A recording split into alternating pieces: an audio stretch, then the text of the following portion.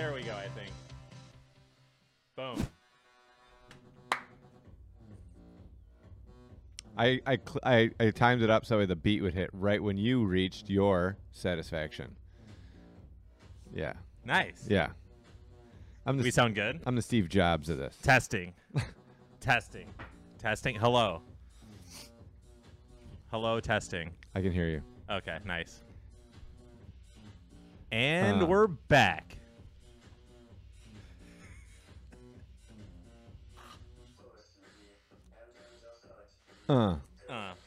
What? Wow. Come on, we need pre-workout. Hold on. I'm dying. You said it was up to me. Yeah.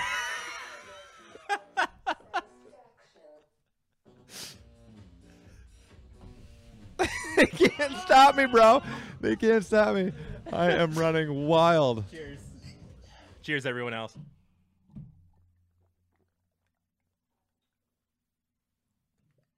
I'm getting better. Yeah. Nice. Great. Oh, my. So the words that have been uttered many times in the past are about to be uttered again. With even greater meaning. And we're back. Yeah. If you guys are wanting to talk, just text in all chat. All chat. Yeah, big time. Not to be confused. There should be, unless Rob, you want to make like a text chat for podcast or something. I don't care. Oh, yeah. So anyways, I found out using Shazam. Yeah. Actually having Gabby use Shazam. I'm 42. So I had Gabby use Shazam because I was lying on the couch and being lazy. Gabby used the Shazam. She Shazammed. She said. Yeah. So she Shazammed Satisfaction, the song, because I didn't know the title of it. Yeah. And for some reason, because I haven't always associated that song with Steve Aoki. Yeah. But I thought that like it was one of his jams. Really? So all the times that I had previously gone to like try to find that song, I was obviously looking in the wrong place. I like that you're so far this way. So just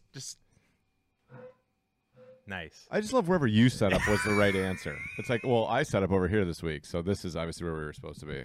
It's totally at It'll random. be better. I mean, we can sit good. as close We're to good. the I don't care. rack as we want. You're right. I'll flip this bitch around. Buddy, I don't care. I'm in. Okay. Back to my Shazam story. Yeah, and Steve Aoki. So I kept looking in the wrong place. But anyways, through the magic of the Shazam app, I found that song. And since then, we, as a group, you and I, have listened to the song about 35 times. Yeah. I also, during the week, put my... We also found it. Well, you found it, like, yesterday. And then we listened to it 35 times. Yeah, I found it this week. Yeah. And then I also put up my like back speakers, which had been taken down when we moved the shelves. Yeah. So when we moved the basement to sideways, those speakers had been on the top shelf, so I took them down. But then this week I put them up, so now we're back to full 7.2 party mode. Big time. Yes. Big time. So then it's funny how big of a difference it is too. It's giant. Yeah. Yeah, it's a giant difference. Yeah. Because the side speakers are facing sideways, and they're not like multi-directional speakers. They're very much like forward pointing. Yeah. So it's a surround setup, but basically those middle speakers, unless you're in the middle of the room, it just kind of gets lost in like the general sound. Yeah. So with the ones in the back, the ones in the front, and then the ones on the side. And then I turned up the one sub a little bit. Did you? Yeah. Nice. I just tinkered around with it. Once I put those up, I wanted to rebalance it a little bit, so I turned up the one sub, whatever. Nice. But anyway, so we've done a lot of Satisfaction. Oh, big time. Yeah. I also went back and found a very, very old school jam, which I was shocked that you knew, but is definitely a great jam. And that's the Bed Intruder song. And that's basically by the Gregory Brothers, which I didn't know. And it's also known as, Hide Your Kids, Hide Your Wife. Yeah. Hide Remix. Your Husband. Yeah. So I found that jam, which also we've played out now several times and kind of gotten into that. But, yeah, I thought it was a good week. Thanks, Rob. All right. He made the podcast live chat. Oh, nice. Shit. So, okay. So the leg lamp, this leg lamp is specifically a Christmas Story leg lamp. And it's for Christmas time. Mm-hmm. I am only allowed to put it looks Christmassy. Yeah, I'm only allowed to put it out in the house for like a week, a year. She doesn't like it? No. So the getting of this lamp was very much the exact replay of the movie because Gabby wasn't familiar with A Christmas Story because she's 12. Yeah. And my mom got me this lamp, and it came in like a little like crate, like in the movie with like the whatever. For the record, I've seen The Christmas Story maybe 5 times. Okay, yeah. So it's a generational thing. Yeah. But it comes in like this straw, and this guy like pulls this lamp up, and it's an award because he enters like all the like newspaper things and fill out a crossword and send it in and whatever. Okay. So he won something. So he was just so pumped that he won something. Yeah. And he's like, it's a major award. Like, I won. And so it's this giant crate. And then he opens it up, and he climbs inside, and he's pulling it out, and then he pulls out this like ugly fucking leg lamp. And he's like, look at this. And he's like, it's so beautiful because he won it. And his wife's like, yeah, it's fucking disgusting. And he's like, well, I'm going to put it in the front window because it's my major award. And he wanted to show off. So anyways, and then eventually like the wife breaks it, quote unquote, on accident because it's just so hideous. So anyways, so my mom got me this for Christmas, I don't know how many years ago, but I was with Gabby and she was living here at the time when I got it. And so I got it and I opened it up and I was just fucking dying. And she didn't know what it was. Oh, really? Yeah. And so then like when I got it, she was like, why did your mom get you that? And it's fucking disgusting. Yeah. And I was like, I'm going to put it in the front window. And she was like, no, you're not. She's like, whatever. So anyways, even though it's funny, she still only like really will accept it in the house for like a week, a year. Why doesn't she like it? I mean, background story or not, like I don't know. It's not her thing. That's okay. It fits better for the podcast anyways. Yeah. So it lives in the garage, but right now because of the remodel, the area that it lives in the garage is totally destroyed, and I don't want to fuck it up. Yeah. Because it was not cheap. So, so it's going to make the podcast for a while here until I can clean up that part of the garage to put it back. So we're not just trying to keep Christmas alive. There's some reason behind it. Yeah. So it's awesome. Yeah, I like it. I think it's great. It makes me happy. Yeah, big time. Big time. Yes. So. Yeah. Yeah, so that's that. So how are the Discord folks today? We actually how are you guys? I know we got Redmond, Rob. We found out that people come on, scroll up. People like being a part of the podcast. Williamson. It's the same group from last time. Perfect. They're all hanging out, and we appreciate you very much. We found out that people liked doing it, and we decided that we were never going to do it again because people enjoyed it. Yeah, and then we figured we'd bring it back. And then we figured, this is a throwback Monday. Fuck it. Yeah. We'll give the people what they want. Yeah, big time. So that's what Redmond said a major award when you were telling the story. Yeah, he knows. It's a major award. He fucking knows. Rob's on lunch break. Kevin Williamson, he's part of the fan club. He says he's rocking it big time. KW, now that you were a part of creating the Discount course, I now notice you on all of your posts, and you are a very active Facebook user. Yeah. Like I see him everywhere. I'm like, damn, this motherfucker's everywhere. Yeah, he's got some input. Yeah, I was like on some like ladies curling page or something, and I saw like KW on there like posting shit. I was like, this guy's everywhere. Yeah. Redmond says, feeling pretty solid. Small foot issue, elbow soreness, but he's doing good. Just found out he's putting up Rebecca Cox for a week in town for the Diversified Disc Golf event. Who is Redmond is? Yeah. Cool. Yeah, that's awesome. And to add some accountability to our Discord group, Redmond has committed to hitting up the gym to get back into shape. Big time. And so I was going to offer. I didn't want to like pile. I'm not one for like piling onto meaningful posts with people. I usually like just try to like message people directly because I don't really like. It's not my thing, you know. Like I don't know. My use of social media is very odd. Yeah. But you know, like if you post something and like I'm honestly like gonna respond to it in some like, hey, we should do this thing. Like I don't like doing it on the post, and I don't know why. Yeah. Because I feel like everybody else like, it's like saying happy birthday to people on Facebook. Yeah. Like I just don't like doing it because it's like everybody's just like, oh, they get. When I do it, I try to make it personable instead of it just being like a blanket statement or something. Unless I don't really know you, I'll at least like shoot you something just because it's like a feel good type thing and whatever. But yeah, I've noticed that with you. It's usually like it's got to be something big or significant or whatever. Or I wait till I see it. Yeah, exactly. Then I'll bring it up. Like, hey man, I saw X, Y, and Z happened. But yeah, with Redmond, what I was going to say is if you're getting up in the morning and you're going to work out or whatever your schedule is, if you want to add an accountability of like calling me, you can do that. And then so like in the mornings when you're supposed to get up, like if you're getting up on Monday, Wednesday, Friday, or every other day or whatever it is at like 6:30 in the morning or something, if you want to call me or text me and be like, hey, I'm up, I'm going. Yeah. You can do that. And then if like I don't get that text by a certain point, I can message you back like, hey man, what the fuck's going on? Yeah. You know, like, are you doing it or your not? shit? Yeah. Yeah. And I'm willing to do that for you because I know that like there was a while where I was like trying to do something and like that I had somebody that I could do that with and it helped me a lot. Mm-hmm. And so like I know specifically with working out, it's just getting it started because once you get it started, you're in. You know what I mean? And that was the weirdest thing for me, like starting it, because it was like, all right, we're here to work out. I guess we just do it. We just like, work out. Yeah. Like, what do we do? And now it's like a natural thing. Yeah. Like where it's like, all right, go. And it's like jumpy twisties or like stretching, whatever. Scorpion. I like the scorpions a lot. And it's not weird. It's just like that weird new thing where you just have to dive right in, and then like that nervous anxiousness is gone. Yeah. Yeah.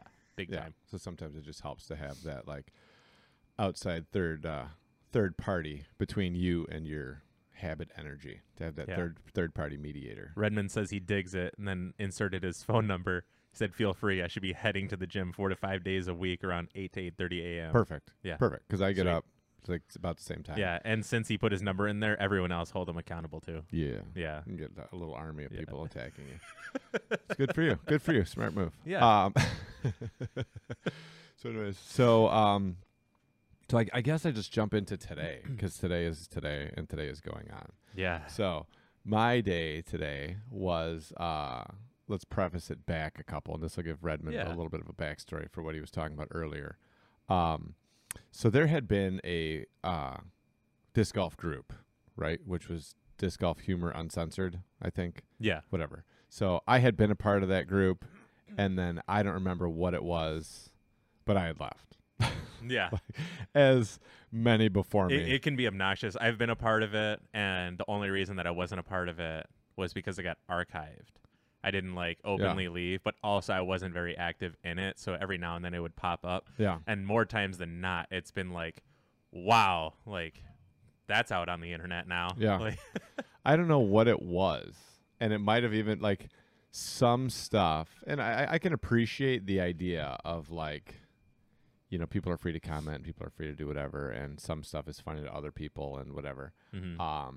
Because what I always think of in those situations is like Anthony Jeselnik, right? Yeah. So like Anthony Jeselnik is like, you know, I'm the guy that like does that, right? And when he was talking about like specifically on his one special when he's like, you know, he got in a lot of trouble for the Boston Marathon thing. Yeah. And he just said like some lines shouldn't be crossed, Yeah. you know, like meaning the finish line. You know, like there's a thing with it, and he always says like it's just to help, you know, like in some ways to like help kind of like, you know, move the conversation forward or whatever. And like some things I can appreciate that, whatever. And then there's some things that are just like sensitive to me as a person. And then when somebody does that and I read it or I come across it, I'm like, yeah, I don't know why you did that. Like, I don't know why you do that. And then I could appreciate, like, maybe there's other people that are like, yeah, like, that totally was hilarious, right? Because they're not as emotionally invested or as emotionally impacted by it, and it's just something that's funny. Right. Right. So, like, this week, right, there was a storm on the Capitol in Washington, and, like, a woman got shot by a Capitol police officer or Secret Service person or whatever it was. And so there's plenty of ways to look at that where it's like ironic and humorous, because she had like put a post up that's like, nothing can stop us, we're never going to get stopped, you know, whatever. And then like she very much got shot and killed. And so there's a lot of people that like put up posts of like, yeah, something can stop you or whatever it is. Yeah. And there's like light of it, right? And people make light of it. And there's another side of it where you're like, yeah, somebody died, right? Like even if they did get all caught up in some ideology or some thought process that ended up not serving them well and cost them their lives, like somebody did still die.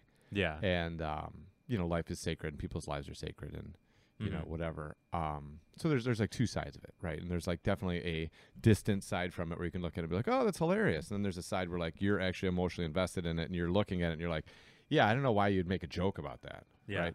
So I can get that, and there were things in that group sometimes that it was just like too close to me, and I'm not going to fight that battle. I'm not going to be like, well, I don't know why, you know, whatever. I'm just like, people are internet trolls, people are whatever. Yeah, and there's a difference between like this, versus this. Yeah, like, and it's one is you can move somewhere, the other one is just like you'll just get literally caught into like a purgatory. I don't know, it's like the worst, just limbo. Yeah. Where you're just going fucking nowhere with it. And for what? I always say, like, evaluate your compliments, evaluate your criticism, and evaluate your advice by the like source giving it to you. Mm-hmm. You know what I mean? And so in that way, like, as we've gotten into previously on the podcast, like, you know, I don't know these people's lives, and most people in disc golf, honestly, I don't know outside of disc golf. I just know them on the course.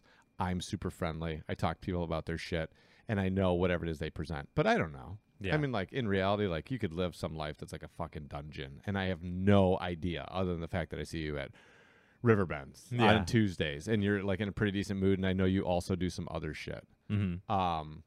But I don't know these people's lives. So, like, evaluating the source of where the stuff's coming from, if I'm going to get online and, like, get into a conversation with them about, like, why that's whatever, I just don't find it valuable, right? So I don't remember when I had, like, gotten out of dealing with that. But I remember some shit came up, and I was just like, all right, this is it. Like, this doesn't add anything to my life.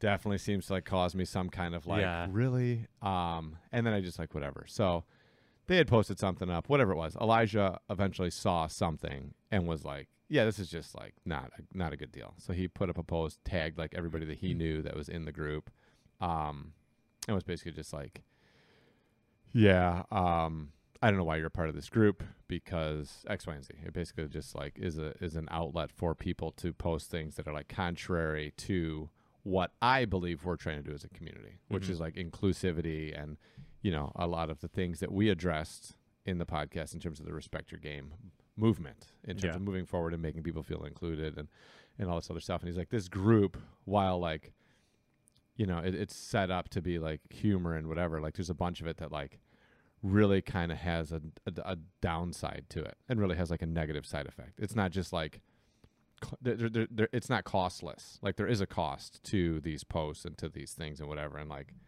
it's just not something that he stands behind. He's like, and these are people that are my friends, and it would be weird to me that you stand behind that. So maybe examine why you're a part of or what groups you are a part of, you know, and offering your membership to that group adds validity to it. So maybe take your membership away and take the validity of the group away. Not his words, my processing of what he had put up. Right. So then from that, it was like a bunch of people like, yeah, I'm out. Yeah, that's fucked up. And then people, like, maybe giving mini testimonials of, like, yeah, they did this stuff and whatever. And then other people jumping on and being like, I don't see the permanent, you know, like, yada. I don't like other groups because when I post something that I think is funny, then they don't think it's funny. Then I get banned or I get suspended or whatever. And I just don't like other people having the filter on what I have to say. They're blocking the genius of my humor, you know, like, not everywhere can I make a humor about, like, the fuckability of someone and, you know, like, not have to worry about being censored. And this is my human right. Yeah. Okay, cool. So those people then, like, you know, were fighting for that. And the most part, people were just like, yeah, like, I agree. Like, I've seen it. It's bothered me. I've never done anything about it.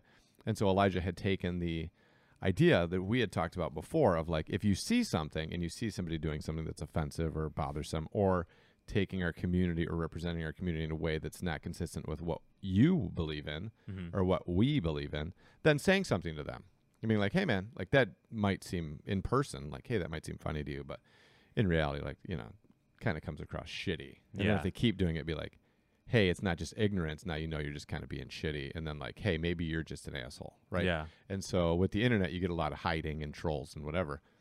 But, yeah, just shining a light in the corner, right? Like, bringing light onto, like, some, like, anonymous, seedy, shady thing or whatever. Not that that's what it was, but I'm just, you know, let's just say. Just shut it down. So then they ended up, like, archiving the group. Bunch of people left, like, kind of in short order, and then they archived the group and it kind of got shut down. Yep. And I had watched the post a little bit, and again, I don't really post on stuff very much. And so then I had finally put a comment, like, later on, like, great job, great post. And then I had said, you know, like, I would think in counterbalance to that, we should start a group of, like, the disc golf community shout out kind of, like, page or group or whatever, to where have, like, a space specifically designed to, like, the positive promotion of other people's actions in the disc golf community. Because only our community understands the commitment that we have to what we're doing. Yeah. So someone finally getting picked up as a sponsor, right? So Adam, I think his last name is McPherson or whatever, like, he got picked up and signed to MVP. Mm-hmm. And he had the post on Facebook. Yeah. Like, came true. I'm signed, blah, blah. Like, I'm signing my contract with MVP and yada, yada. Yeah. Only we in this community understand, like, the amount of work, That's the amount awesome. of time, yeah. and, like, how fucking sweet that is. The Yeah. the company that he wanted to play for, you know, like, all that. Like, we can understand that. Mm-hmm. And so in that moment, like, that was my thought process of, like, it would be great to have a place where, like, someone else, not him, someone else could be like, hey, congratulations, Adam.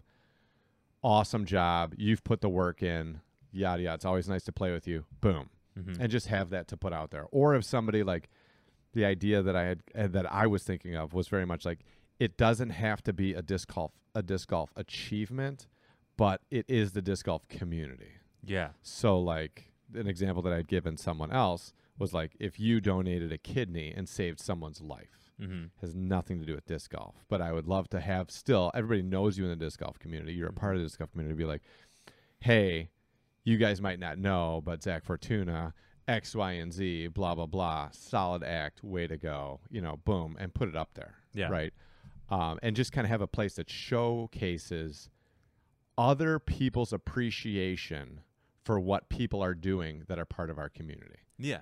Because there's a lot of, like, really hardcore self-promotion Mm-hmm. in disc golf.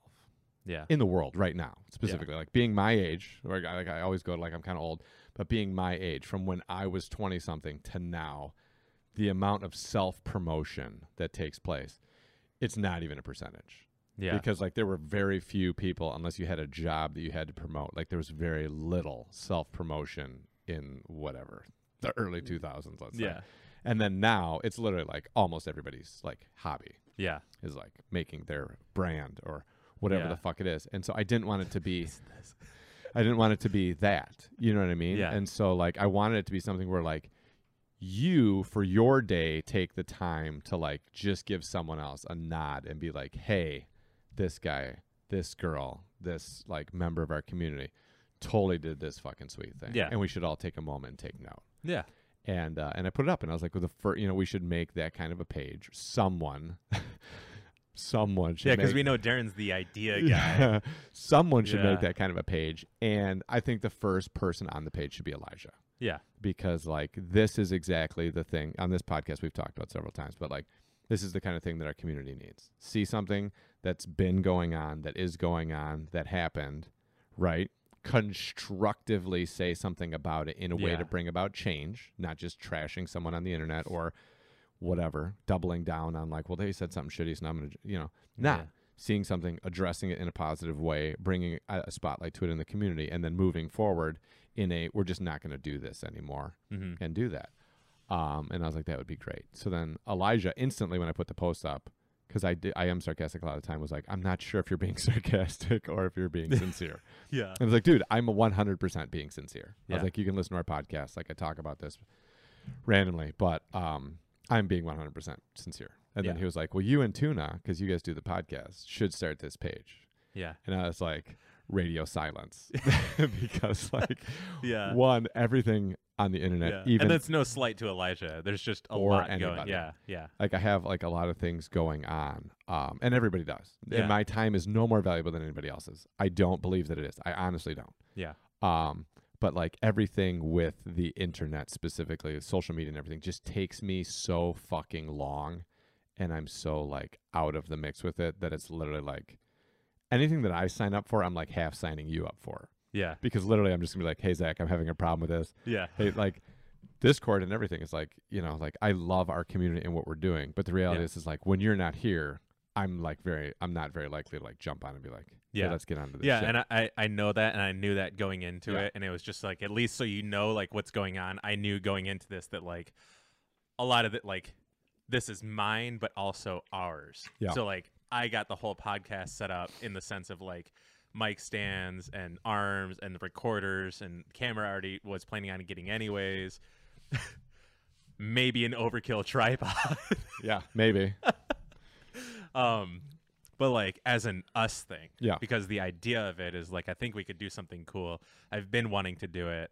And then, like, no slight to Fred at all, because I think Fred's awesome. Fred also is another guy who's, like, he's got all this going on. He's got, like, A through Z, and then he's on like AAG or something, like in his process of everything. It's just so funny how much he's got going on. That like eventually was like, I would need to do this with someone. I don't want to do it by myself. It would be weird. Yeah. So anyways, so like being a part of it, like going into it, anything that you go into, I knew like I'm going to be into it too, basically. Yeah.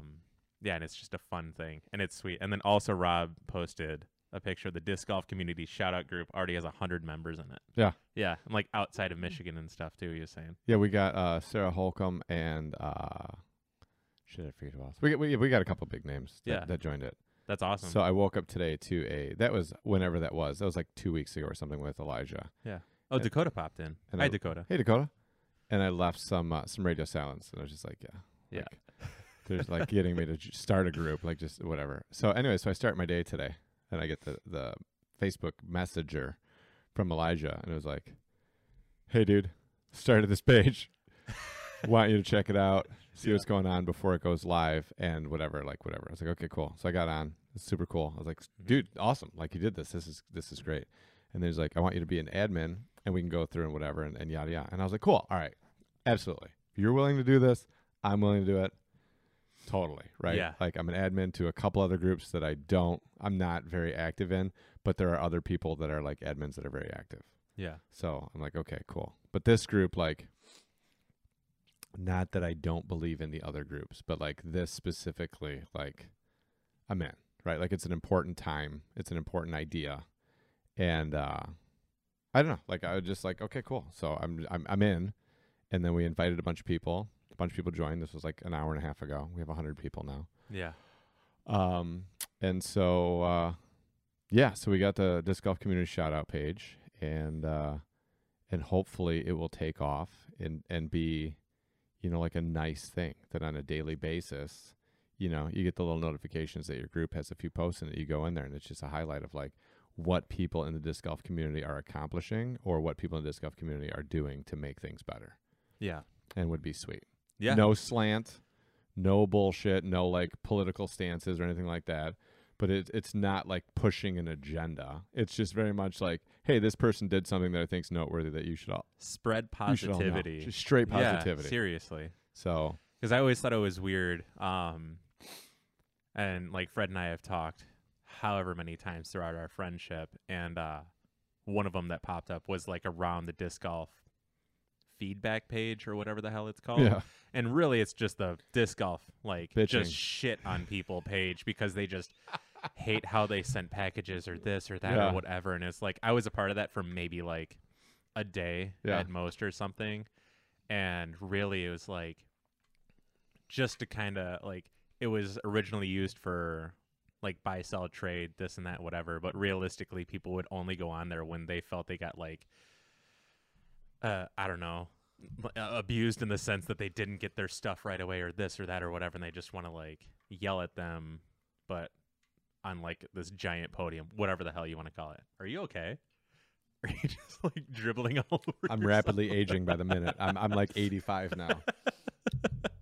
God. Yeah. So like, if I shit my pants in the middle of this podcast, I'm just calling it a day. I'm over. I'm done. Done. I'm done. I give up. And now it's just Zach. I'll still be here. Yeah. Mumbling. So like, I would go on there. Yeah. And because I would interact with people, like I would buy stuff or sell stuff to whoever, and I would know like there's negative like reviews of this person for X, Y, and Z, and then like I've never had a problem with them. It was just like maybe that one instance. Like something happened and whatever. Yeah. And like I recently had something similar happen like this. Like I posted up a lot, and I'll finish that real quick. I left it because I thought it was weird that this was going on, and like why not just like spread more positivity? Like this guy like sold the disc and this and that and whatever, or just like leave it alone because maybe something's going on, or just like interact with them like face to face. And then if you just don't like how they handled it or whatever that one time, just you're out. Don't buy shit from them or whatever. So anyways, I posted up a lot like the past 2 weeks, say, or whatever. Like I did a lot last week early in the week and then later in the week. And I sell it like first come, first serve. Like if you're going to give me money for this disc right now, I will sell you the disc right now because I'm looking for this money. Right. I'm not going to like put it on hold or whatever unless you're like, I just can't do it right now. And you're like, I can do it right now, or like, I can't do it right now, but I'm going to buy it. I'm just like in a meeting. And I'm like, okay, I'll set them aside for you, and I trust this. And then after whatever time, nothing happens, blah, blah, blah. And that's what happened with someone, and I sold it, and it was good. And then another guy messaged me about some other disc. And then, like, he went away. And so, like, I'm not going to hold a disc that's, like, $12 shipped for whatever, and somebody else posts. I did reach out to the other guy and say, like, hey, yada, yada. Nothing from whatever. And then I went back to the second guy who wanted the disc. I'm like, hey, send me $12. Here's my PayPal, friends and family, and give me your address. And he did it immediately. And then I told the other guy, sorry, it's sold. And then he like immediately was like, dude, like I waited this and that, whatever, and blah, blah, blah, blah, blah. And then like you gave me only this much time to yada, yada, yada. And then I was like, dude, I'm sorry. But like I have other stuff. So I like tried to like make amends. Like I have other molds. It's not this specific disc. I have maybe potentially cooler ones that have like a mini Huck Lab stamp on it. It's brand new, whatever. And after I sent him that message, he had posted on the original post, like just shit talking me. And then I commented on there, was like, look at your PMs. Did you read it? And then like nothing, no apology, no whatever, this and that, whatever. And then I was like, if there's anything you're looking for, like let me know, and I'll tell you if I can get it or like have it or something. And then he's like, do you have any fluid plastic? And I was like, no, because I was like irritated. It's like, I'm not gonna like go out of my way and then like have something like fancy for you, whatever. And then it was funny because the second lot that I posted, the same guy commented like, I want this disc or whatever. And I don't think he realized who I was, because when you're replying on there, it's like a separate chat, not like it is a direct message, but like through a different filter. Yeah. And he asked me throughout, like in that message, if I had any fluid plastic again. And I was like, I still have no fluid plastic. And then it took him, like he read it, and then it took him a while to respond. So I think he like went back and realized this and that, whatever. So I still sold him. I'm not going to like not sell you whatever. And like you did like a shitty thing, I think. Right. Where you're like immediately like, I'm going to go in there. Blah, blah, blah. Right. Like, I was like, dude, I'm trying to like get you something. But also, first come, first serve. Like if you miss out. It's not like I was selling something fancy. It was just like a stock whatever. Right. So like either way, it was like, of course that's going to happen. Either way. Yeah. Nice. There's just the feedback group with me. I'm still a member of it, I think. I've honestly never, like, it made sense to me. And I was like, okay, cool. Because I bought a bunch of bags online. So it's more than like sending somebody $10 for a disc. Right. So with the bags, I was like, okay, cool. You know, whatever. But I always, like, I don't know. I never had any problems. I've never, like, knock on plastic, whatever. I've never had any problems with any of the stuff that I've ever ordered or traded or done anything with anybody online. And then the posts that would come up on my feed from that group were, like, either super, like, I would think really straightforward. Shout out to Larry. Fucking packaging was dope. Disc exactly what he said. Love my life. Yeah. And then the, like... that was a whole bunch of posts, which was great. And I was like, cool. Yeah, that makes sense, right? Yeah. Disc golf feedback. And then the other ones were like, didn't even use a backer or this and that and whatever. And then it's the person like fighting back of like, well, you paid $2 for shipping. Like, I don't know what you thought. Yeah. Like, I'm not going to put it in like, you know, a metal case and send it to you. And then that guy's like, blah, blah, blah. And you're buying like a stock disc. Yeah. And like if it was something collector and fancy or whatever, then yeah, it would make sense to, I don't know, but bulletproof case. The only thing that I took away from the group was, one, I don't know how useful it is as an index. Yeah. Right. Like, so I could go on the group and then search someone's name before I'm going to do business and it would come up. Yeah. Right. And I could check out their feedback. Maybe. I don't know. I guess I just don't do that much. Like I said, like I always give Brad all my discs I want to sell. Yeah. I'm like, here you go. You keep a cut. We'll move forward. And then I was like I think he still has a pile of my discs. I just like half-ass follow up like, hey man, you selling those discs? And he's like, yeah. Or he'll remind me. He's like, hey, I got $80 for you. And I'm like, oh, cool. Sweet. Thanks. Thanks, dude. But yeah, I just like the idea of like whatever. So then the only thing that I would ever gain from it was just like the hilarity of like how people would send discs. Yeah. Like some of those feedback are like, great feedback for that shitty used stock disc that somebody got just because they wanted to get a thrower or a backup or whatever, and then the person shipped it either one like bundled up like it was a goddamn like first run Buzz, or like they just put a sticker on the disc and sent That's it. my favorite. So, like, that is my absolute favorite. Or just in general, like some of the shippings that people have done are just hilarious. Yeah. And that's like the only like thing that I get out of it. But that could easily be put in like a humor group. Yeah. You know what I mean? And so like the feedback group as a whole, like I don't know the usefulness of it, but to me it always just seems like it's bickering. You know what I mean? It's more of like a popcorn spectator of like reading like, oh shit, he did what, and then oh my god, you know. Yeah. But I don't know the usefulness of it, and like but having like a group that's just straight positivity, right, is one, being an admin on it for me is easy to moderate because I'm not a big conflict, and I'm not a big like this is how you should do things, right? It's not my thing, but very much like it's real clear cut.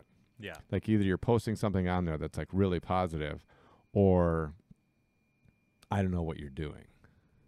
Yeah. You know what I mean? And then the other thing of like people that are on there to gather information about other stuff to then create problems in other places, which unfortunately happens. Like I don't know what your problem's gonna be. Like, yeah. Dude, I can't believe that this guy put up a put up a post about this other person doing something sweet. Like, what a dick. You know, like I just so for me overall it's like a net win. So it's like, okay, cool. Like I'm in, and if I get on there and like people are posting stuff that's like fucked up, or you're trying to take someone else's thread into some fucked up situation, like let's just kick you out. Yeah, right. Easy. Because in the end, like, yeah, and we talked about that, like, because originally there was like one question to like pop in. Yeah, and I think we were both on the same page of like just let everyone in because everyone. What? It's a 40. Oh, did I do it again? So is it the lid when I slam? I don't the lid? know. It's got to be the lid. Yeah, I don't know. Right. Is it on all the way? Like the? No, it's when I slam the lid to close it. There's a little bit of liquid in the lid, Oh, and then that liquid yeah. flings unto me. Same spot every time. Every time. Yeah, you get like 4 different streaks. Yeah. It's great. But yeah, just like let everyone in because it's invite only, or can anyone search it and pop in? I don't know, dude. You're asking either the wrong way. person. Either way, the people that at least people. you're inviting.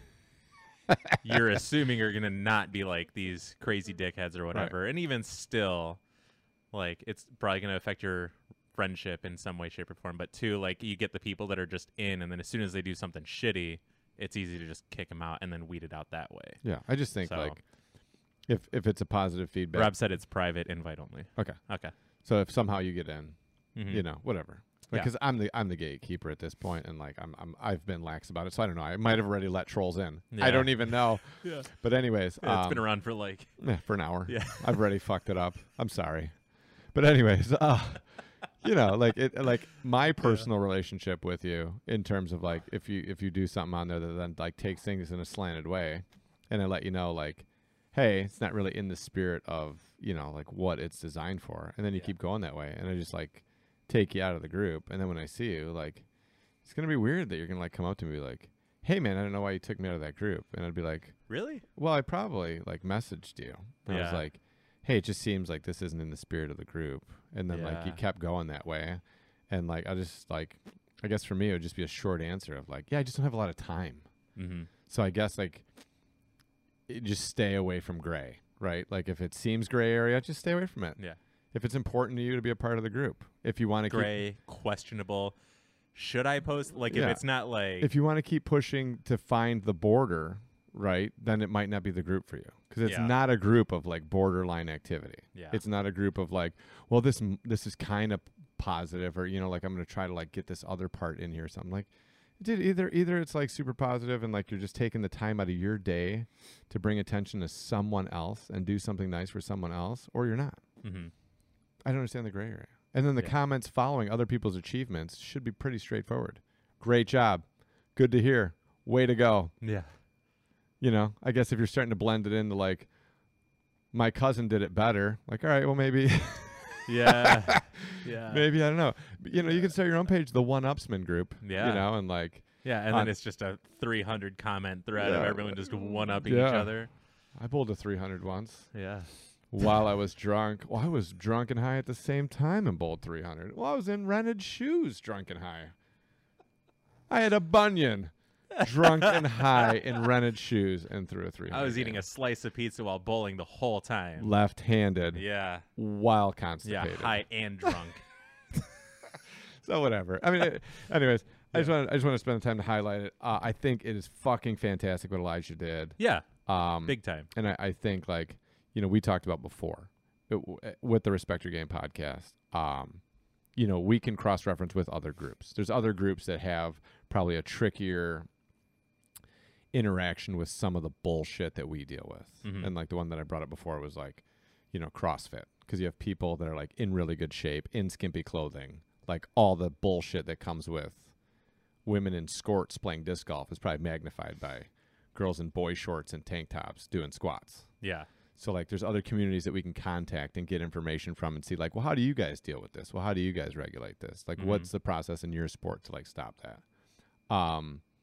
Like the beach volleyball community, right? There has to be some kind of like hardcore guidelines. Yeah.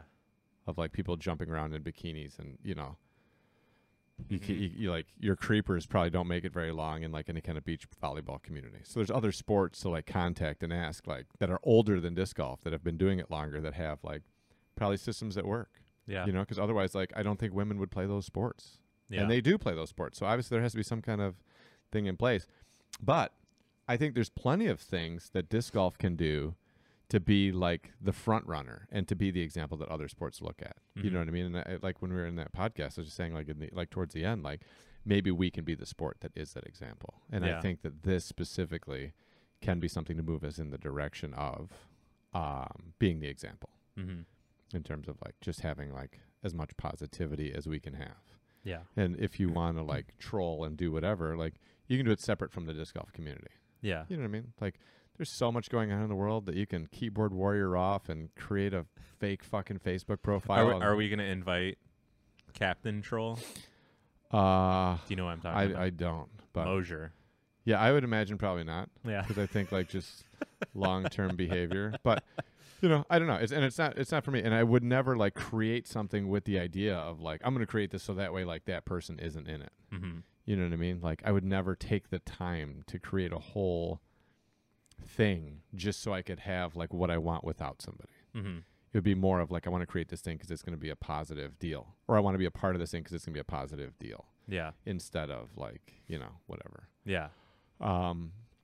So yeah, I don't know. That's it. I think it's great. We can get an invite or whatever. If you have any interest in it, you can hit me up and I can get you into it. I think you sent me an invite, right? Yeah. Yeah. And the people that are in it, I just ran through real quick, right? Because like I also had shit to get ready for this morning.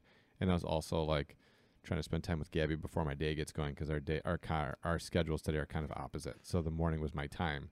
So I spent like 5 minutes running through, inviting a bunch of people just to kind of give it a beta test of like, all right, well, we'll let these like 30 people that are at the top of whatever list it is that I went into, let them try to get in, see what happens, and then we'll just figure out the bugs. So if you are friends with me on Facebook and I did not send you an invite or in some way, whatever, I did not slight you. It's just I had 5 minutes. Yep. I did the 5 minutes.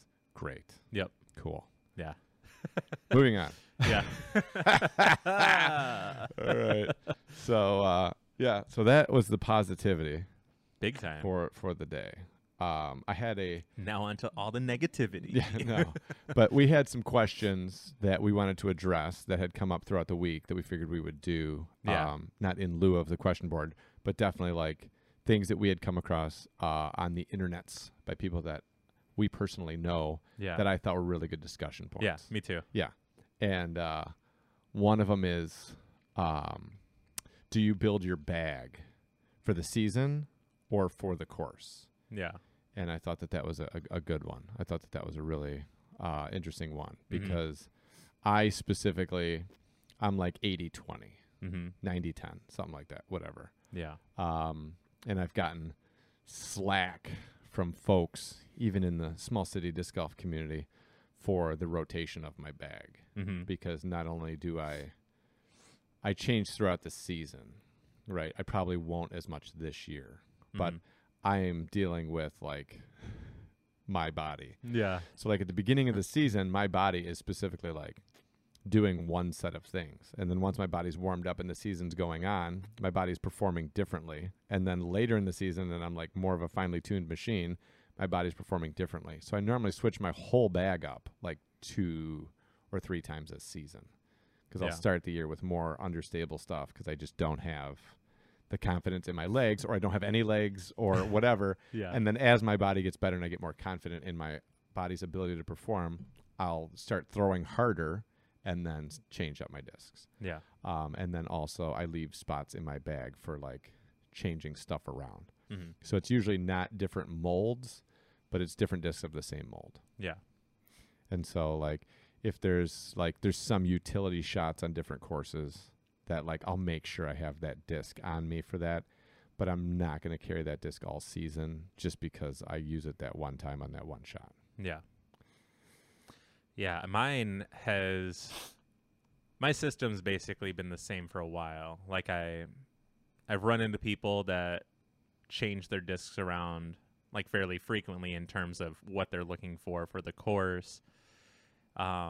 Jared was one of those people who him and I eventually became like a lot of our everything was a lot of the same, having played together a lot and then playing, I don't know, traveling and playing, and then him eventually going and playing in the bigger tournaments out of state. A lot of it was realization of what you're playing and then what you're using on that course. So, like, the best example that's pretty blunt is toboggan.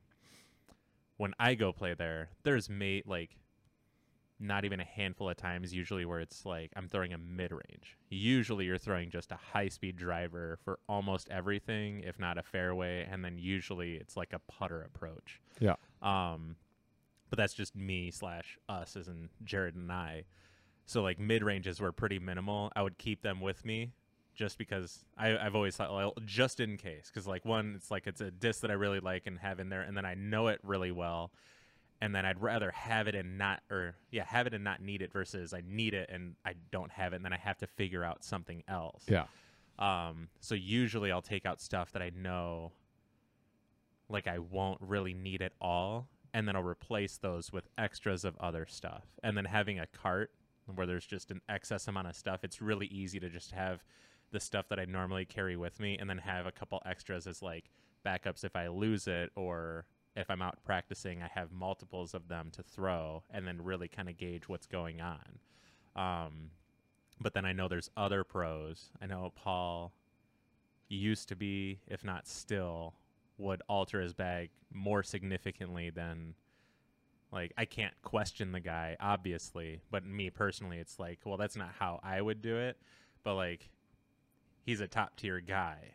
But then there's also other people that don't seem to really do it, where they have the same bag throughout the season. And my philosophy is, like, why not find the stuff that you really like, kind of dial that stuff in, and then you can make that work for the course rather than the course making you work for it. I don't know. It's really hard to describe. Yeah. But to me, like, in my brain, it makes sense. So I don't really do a lot of it. I just find stuff that I really like throwing, like anywhere from like some expensive stuff, like questionably expensive, just because I was able to get my hands on it. And I think discs are meant to be thrown, not like collected, but also I see the collector side of it. Yeah. All the way to like a #1 slice, which is like a lulzy disc, but I absolutely loved that thing. Yeah. And then I lost and it was like, that fucking sucks, but what are you going to do? I mean, I had my time with it and whatever, and maybe I'll eventually find another another slice or something. We had our time, dude.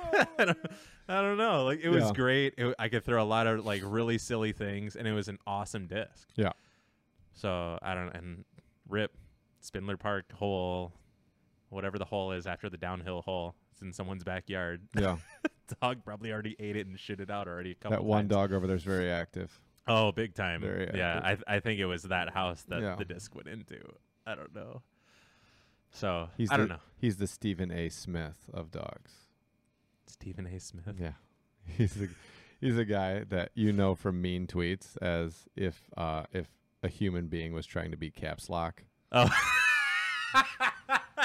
That's Stephen A. Smith. Yeah.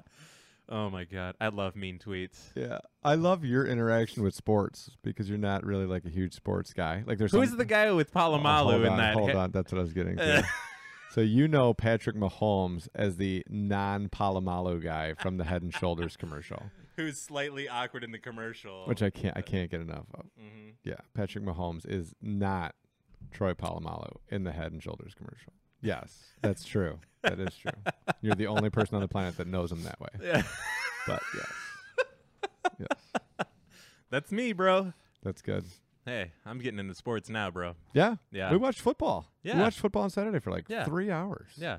Big time. Yeah. And I enjoyed it. Like, it was one awesome. of the most times I enjoyed it, which was sweet. And I didn't know, like, you didn't know we were going to hang out and do whatever. Eat so much? Well, one, I didn't know that. And two, I knew we were going to hang out when you're like, do you want a muffin? Yeah.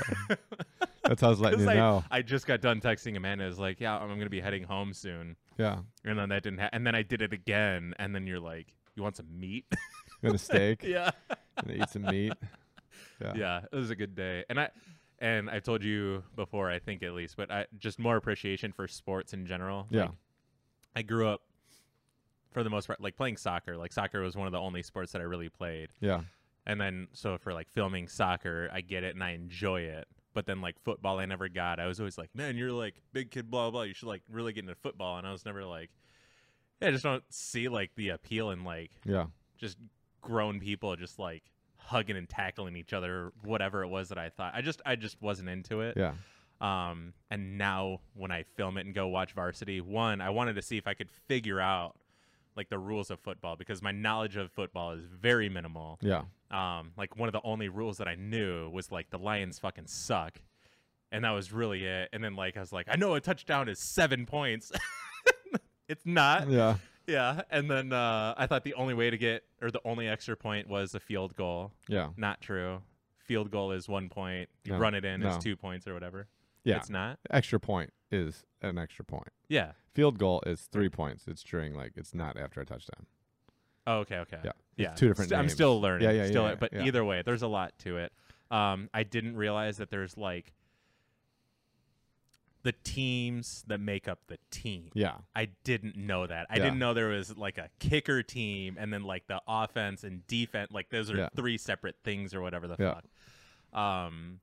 But I was like really proud of myself, like everything that I was able to put together while filming. Yeah. Because I have to figure out what's happening to be able to know where I have to put my camera. And so like when I was telling the guys like, you want to film like football? I was like, yeah, I can follow the ball. I love football. Yeah. So, and then he got mad at me because I broke my lens, which makes sense. Yeah. So then I went and I talked to Scott and I was like throwing everything out there and he's like, yeah. And then like no to whatever. And then yeah. And I was like, fucking got it. Well, so like I'm getting now. somewhere. Yeah. And I just had more fun with it, knowing like what's going on. Yeah. And like being at live games. Like had I gotten more involved in it, I would have gone to more games. Like I probably would have been more the guy like you. Yeah. I'm the only fucking guy there. Just like just I going was, after the other crowd. But I was never that for football. Like when I was in high school, I would go to like the big football games. But other than that, I just didn't go to the football games. Yeah. Because, one, it was just kind of outside. And at my high school, it was kind of a mess. Mm-hmm. You know what I mean? Like, there was a lot of drunk people at the football games. Yeah. So, like, by the time, I don't know, when I was like a junior and senior, and I could drive, like, it just really wasn't. I don't know, like going to the football games wasn't really like a big thing for me. And it always just seemed like there were fights and like people got in trouble and there were issues and stuff like that. And I just like, you know, I was playing sports also, or like, you know, my junior, senior, I was like coaching basketball and in the plays and stuff and whatever. So, and I ran a retreat program. Like I just, whatever time wise, it just didn't work out. But hockey and basketball, I went to all the time for sure. For Sheezy. Yeah. Yeah. So it's a lot of fun. Yeah. Like doing all that. And then he reached out to me again. He's like, hey, do you still want to film? Because schools are starting to reach out. Sports are starting to come like back around and whatever. It's like, yeah, definitely. Like I'm down to film and everything as long as it works out, because classes started today. So I'm taking morning class Monday and Wednesday, which I found out is actually more, the teacher's more lax in the schedule. So a lot of it's like everything's online. But he's got everything kind of pre-planned, so you can go and watch basically whenever. He's just got to like unlock everything. I don't know what the nighttime teacher is like. And then like Tuesday and Thursday, sounds like we're going to be there like at that time either way. So either way, it's cool that this guy, like the earliest morning class is more lax. Right. So as long as everything works out, I can go film all these games and it'll be a good time. And it's like really easy to do. I don't have to edit or anything. But yeah, either way, like oh, what I was gonna say is, I started like coaching to myself, like just like in my head, like yelling at these kids to just like go fucking hit that guy. Yeah. Like do it. Like why? And I started seeing like, I kind of got a glimpse into like why people like kind of get into it, because they're like into the sport and they see like people not doing their job. And I'm like, you have a job, and it's like, I want to go hit the guy that I want you to hit. So if you don't want to do it, I'll gladly come down there and just lay him. I'll go hit a kid. Yeah, I got it, coach. Yeah. Got a coach. Yeah. Snap his leg. Yeah. But I don't get the people who get so involved that they pass out and flop on the floor. Yeah, that guy's got some that issues. guy's got a lot. Like he's got stuff going on. Big time. Yeah, you don't know what's going on at home. He might have some stress at home. He might be Yeah. getting abused at home. Yeah, maybe. Yeah. Either way. So, yeah. So you basically carry the same set all the time. Yeah. For your discs. Yes. And then you also don't carry a ton of discs. You're not like and then I got this pack over here to carry these other discs, and then I bring this other guy who carries some discs. You're not like early 2000s Feldberg with like 4 backpacks. The burrito bag. Yeah. His was probably some of the most interesting.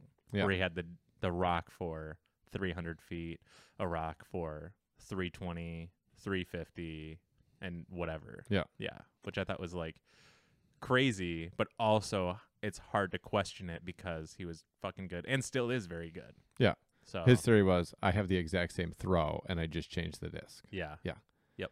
Which is a great theory as long as like you have the world's strongest shoulders. Yeah. Or really good friends that are willing to caddy for you and they don't bitch. Yeah. But he ended up having surgery, right? Because carrying the heavy bag for so long. Something. Yeah. Yeah. I remember watching that when he moved to the cart. Yeah. He had that video about in the cart. Yeah. He was like, I had to get surgery on my shoulder or whatever. Doctor says, from carrying and you were laughing. Like, carrying the bag. I can't imagine why. Carrying the bag so long. I was just like, figures. Yeah. Makes sense. Yeah. I can see that. That's why everybody doesn't carry 80 discs. But yeah, mine's pretty much set up, and then I'll switch out some discs. Yeah.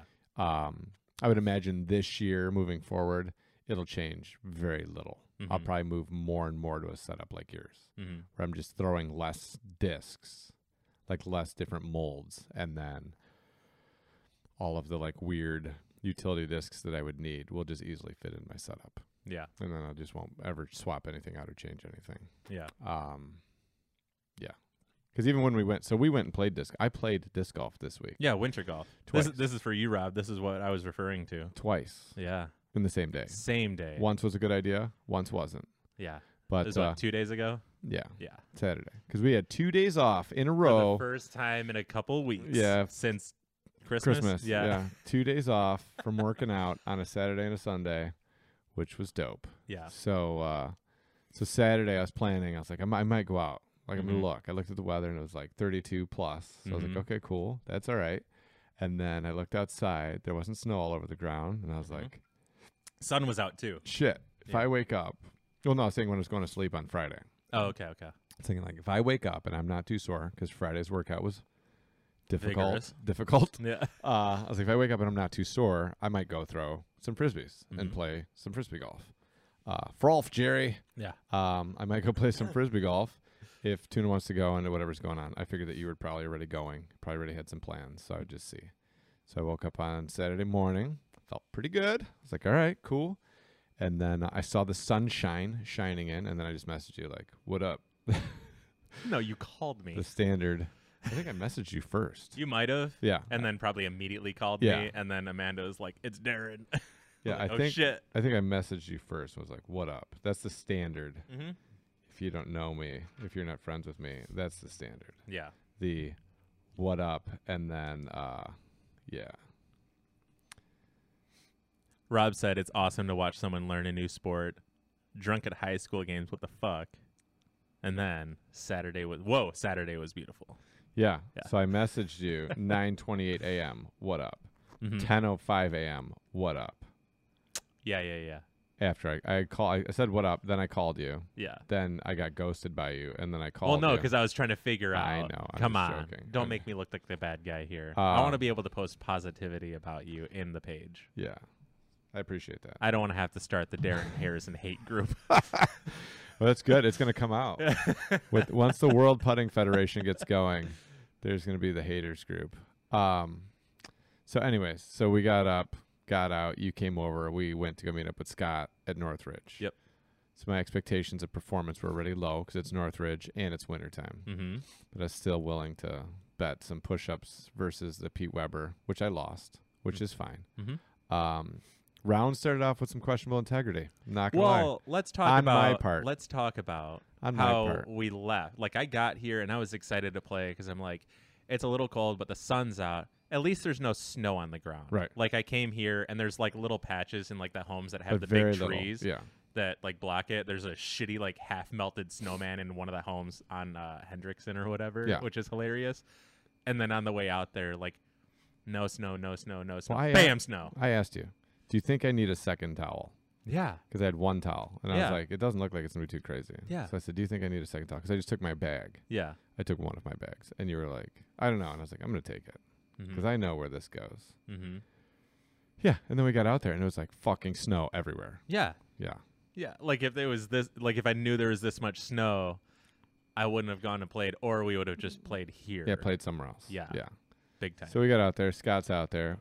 His truck, which was crazy, because like as we're pulling up, like you just see his truck is like super leaned over to the side, and it looked like his suspension on his truck was all fucked up, and he was out of the truck. Yeah. So it's not like, you know, something was going on. And then we found out it was just because he had his mystery box with the tilt in it. Yeah. And it had weapons grade gravity and was literally just pulling the entire side of the truck down to the ground. Yeah, dude, it was nuts. And then he took it out. He almost collapsed, and the truck almost did like a barrel roll until he put the box back in the truck. Yeah, it was nuts. It was crazy. Yeah. Yeah, so we got there. Scott was there, and then we played. Yeah, Northridge. We played some disc golf at the Northridge. Mm-hmm. I started off, because it's winter golf, so it doesn't count on my permanent record. I started off with some questionable integrity. Zach threw his drive on hole 1. It kind of hit the hill, kind of rolled down the hill, and was like right on. It definitely hit the hill and very rolled down that hill. Yeah, and like I was cheering for it to go out of bounds. Yeah. I knew I was going to need some help to win. One, I haven't thrown in the cold, so I'm not sure how my discs are going to fly. 2, I'm not sure how I'm going to throw. And 3, like, I'm not super familiar with the course. Like, there's been changes since the last time I played. I don't even know it. Mm-hmm. But I was like, all right, cool. So I'm just going to cheer for every break I can get. Yeah. So Zach threw, and there was a chance that it was OB. Yeah. So it was questionable. It was like on the line. Yeah. From a distance, it looked pretty good that it was going to be OB. Yeah. So I talked some shit, and then I laughed at him a little bit, and then I threw my disc, and right out of my hand, it just annied. It came out of my hand. It wasn't even a question if it was OB. Like, I probably grip locked it a little bit, and I flipped it over. Like, it flew at the church. Yeah. So I was like, oh, that's unfortunate. So I was like, that might be out of bounds. So I just re-teed because I didn't want to start off my round like that. Yeah. So whatever. I just tried to claim there was a practice shot because normally we play 2 off the first. Mm-hmm. But for whatever reason, we weren't. So I just threw a second drive. That drive was fine. I just landed it on the hill. I just played it safe. Mm-hmm. I thought the pole with the flag on it was on top of the basket. I did too. Like I wasn't. thought they moved. I knew the where that pole was at was not where the basket was previously. I thought maybe they moved it like closer. I think it's just a marker, like the basket's this way, this direction, which is weird because I think you could just put that pole on in the basket. Yeah. So when I threw my drive, I was like, sweet, I'll be putting from there. And then when we got up there, I was like, oh, I'm like 80 out. Yeah. I was like, oh, okay, cool. Yeah. So then, whatever. I just took my second drive without penalty. Did an upshot, dropped it in. I thought it was a par. Yours was OB, and then you had whatever. So I was just giving us a par. I was like, okay, so.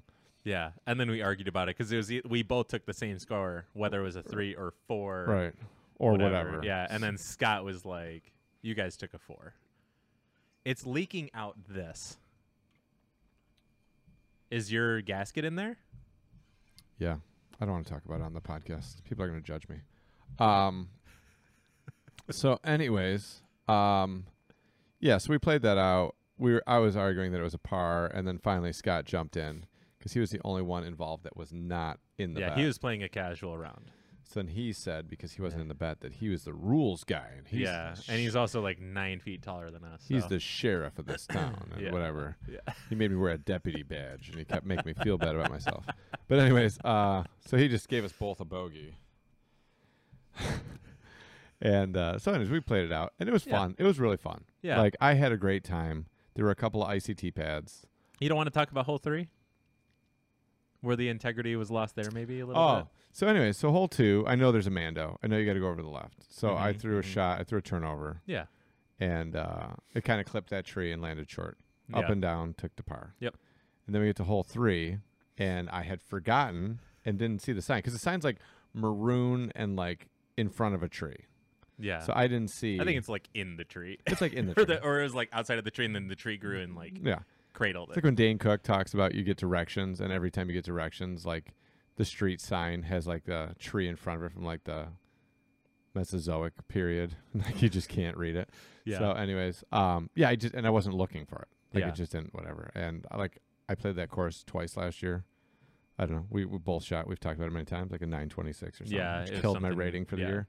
But anyways, so I threw a shot, just kind of a hyzer flip up the front, and it ended up being to the right of the Mando sign. And you were instantly like, you missed the Mando. Yeah, you're like, oh, you missed the Mando. And I was like, what Mando? And then I was like, oh, that Mando. Yeah. So then I was like, well, I'm just going to, Scott had suggested that I just re-tee since I didn't see the Mando sign. So then I just re-teed. And then I took a par on that. You took a birdie. Yeah. But then No, I didn't take a birdie. Oh, you took a par? Yeah. Okay. Yeah, I airballed that putt. putt. Oh, that's right. Yeah. That's right. Yeah, I just I threw it and just like, of course. Yeah. And then and then whatever. We played it out. And it was what it was. Yeah. It was real quick. If you guys are having problems with your feed, it's going to be based off of your internet connection. So if you're on like a choppy Wi-Fi or like bad data, then this stream is going to be weird for you. Just for you know. I wanted to get that out there. One of them's having a couple troubles sometimes. Okay. New baskets there are sweet. Hole 3's basket, Williamson said they're going to move it back and left more towards like that mulch OB, which I think will be sweet. Yeah. Yeah. Yeah. It's actually like for as little like dinky as that hole is, I do like it. Yeah. It's and I remembered from before, and what I was thinking is I always remembered throwing like a hyzer flip putter up over into those trees and just having it fall like right over the gap. Yeah. And then once you guys had pointed out the Mando, I was thinking like, oh, all right. So it was like more of like just making sure you didn't bail out the right side. Because then as long as you get over those trees, you're in the putting surface. Yeah. So. I'm sorry, Kevin. What? I said Williamson because I couldn't think of his name. I was going to say Kyle, and I was like, I know that's wrong. And Rob called me on it. KW. Yeah. Thanks, Rob. I just go K-Dubs. Yeah. I was on the Northern Indiana macrame page the other day, and K-Dubs is on there like, yo, the double triple under knot is way better. And I was like, this fucking guy is everywhere. This is crazy. This is absolutely. Oh my God. Yeah. North Dakota subflooring got on there, and he's like, I use these screws because it holds the floor down better. And I was like, this fucking guy. Man. So we played it out, and it was great. Yeah. So we played for the Pete Weber and 50 push-ups. Yeah. And I lost. Yeah. And you lost. And I lost. And, it was close. It was relatively close, though. Yep. And then Scott had to go do some, like, I don't know, Costcoing and errands. He had married couple responsibilities. Yeah. It was Frank the Tank from Old School. He had a regular Saturday planned, you know? Little Home Depot, Bed Bath & Beyond. He didn't know. He didn't know what kind of time they were going to have. So anyways, you were starving and making it well known that you were starving and that you thought we were going to stop to eat on the way there. We talked about several it. times. And you even what? Anyways, so we played it out. I was happy with the play because, like, while a couple of the tee pads were icy, overall I felt great at like my body, my throwing, my legs, everything responding to the cold. Everything was fine, and I was like pumped. I was like, "Fuck yeah, I can actually throw, even though it's cold and like snowy." So I was like super excited about that. Yeah. So we left there. Rocked out, you know, the Bed Intruder song a couple times. Yeah. Maybe some Mickey Avalon. Don't need to get into which song. Yep. But whatever. And then we wanted to get some Arby's because we were feeling beef and cheddar. Oh, big time. All day. Yeah. ADL. Yeah. Not American Sign Language. Whatever. Anyways, it's all day long. So we went to Arby's and we got some beef and cheddar. Big time. B&C, as it's known. Yeah. In the industry. And then I wanted to play more. So I was like, well, we're right over here by Cass. Yeah. Since Arby's was from we got to the light and you're like, it's left, right? I'm like, yeah, like Cass is that way. Like I thought we were going back or something. I didn't know we were gonna be playing more. Yeah. I didn't know what your plans were. I just figured I'm in the truck and I'm just kinda stuck. Well, I knew I had you. Yeah. Last time I took you to Menards. Yeah. So this time I was like, we're gonna go play more disc golf. Yep. And it went so well, I was like, what could go wrong? This is gonna be great. Okay, bye Rob, love you. Bye Rob. And so we went to Cass, and then when we got to Cass, we almost instantaneously realized that it was a mistake. I almost instantaneously realized it was a mistake. Yeah, and also there was just a shit ton of people there. Yeah, like I went to the road commissioner or Wayne County Open or whatever it was, and there was nowhere near as many cars. Yeah. For a B tier as there were there on that like Saturday randomly. There was like 180,000 cars there. Yeah. Yeah. Yeah. And everything was ice. So everything was ice or mud. Yeah. If it wasn't covered in lumpy footprint ice, it was mud. Yep. So we got out of the car and we were like a mile away from the first tee pad. We had to climb up the hill. Yeah. To get, because it was like really the only parking. So we park and we go. We came in from the other side, old school, and I was like, "Sweet, let's go in here." And then we walk, and then like right when we pulled around the curve, we were like, "What the fuck are all these cars doing here?" I was like, "Is there a tournament here today? Like, is there a league?" Yeah. And we were like, "No, I think it's just because it's sunny." Anyways, we get out. We have to get up the hill. Climbing up the hill to get to the first tee was already like kind of dicey. And then I was thinking like, this is kind of icy. Yeah. Not sure how this is gonna go, but whatever. And then you throw your first tee shot, and it's like epic. And I throw my first tee shot, and it's like fine. Yeah. And then like we both made it through the gap. Yeah. That's a win. And then walking up to our first shots was like, whoa, look out here. Whoa, this is icy. Whoop, up, almost slipped here. And then we got over to 2. And then like I pulled my drive over to the right. A little bit. One of the worst drives ever on that hole, if not the worst. Yeah. The only hope I had for it turning out well is if it actually like went all the way to the right around those bushes, caught an edge and rolled back around them to the fairway. Like I was actually hoping to miss those bushes to the right. Yeah, I thought you did. I thought like as soon as you threw it, I was like, that was actually so bad that it's going to be good. Good. Yeah. But it wasn't. No. So anyways, once like we realized that, like trying to traverse the ground to get to the basket was like real dicey. Real dicey. That's like the second scariest hole. Yeah. Yeah. Or third. Yeah. Yeah. So then we had to, we got up to 3. We threw 3. Getting down from 3 wasn't too bad. We played 4. 4 wasn't too bad. And then we got to 5. I have to take a break real quick. Okay. Welcome to intermission. Yeah,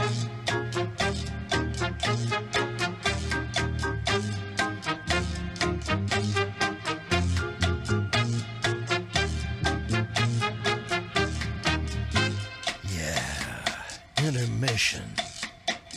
And we're back. And we're back. Yeah. Real quick, on the last podcast, did you watch it? Yes. Did you like my counting every time you went? Yeah. I showed Gabby that you were shaming me because it was like 4th intermission, or 4th pee break or whatever. Yeah. I love like every time he takes like some shots at me. There's like subtle like you can't do anything about it. Jabs. So fucked up. You're 20 minutes away. What are you gonna do? Drive all the way to me? I'll see you soon. So we get to 4, and I buried it, and you parred it, which is like the first time I ever gained a stroke on hole 4. Yeah. In our lifetime. Yeah. Because normally you just throw that grenade that lands like a foot from the basket, and then I fuck up. Yeah, and I think it's how I throw the grenade now. Yeah. Because I used to throw it with the thumb on the inside, and I think that's just how I should throw it on that hole. Yeah. But normally now it's in between my fingers, so I get more of the up. I didn't know if you're going to have another one. Bless you. I am. I'm just taking a break. Okay. Oh, bless you again. There we go. Oh, back. my. Yeah, it's just straight up and down, Yeah. and it's like straight out. As to where, like, on the thumb, it's more of like a slight hyzer then over, into it. Yeah. Yep. So, yeah, I think out of all the times, yeah, I don't know, less than 5 times gaining that stroke. Yeah. Big time. Yes. Mhm. So I got that. We went to 5. My drive squared up that tree. Yeah. The branch coming straight across. Yeah. Like dead square. Hit it. Fell right behind it. Stopped.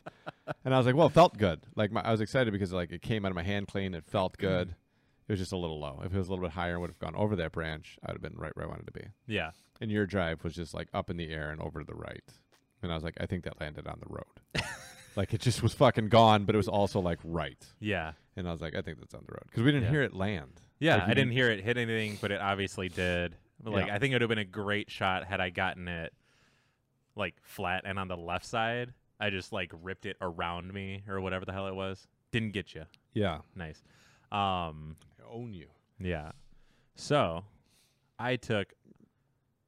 It's easier to talk about mine. And this isn't the moral of the story anyway. So, shitty tee shot.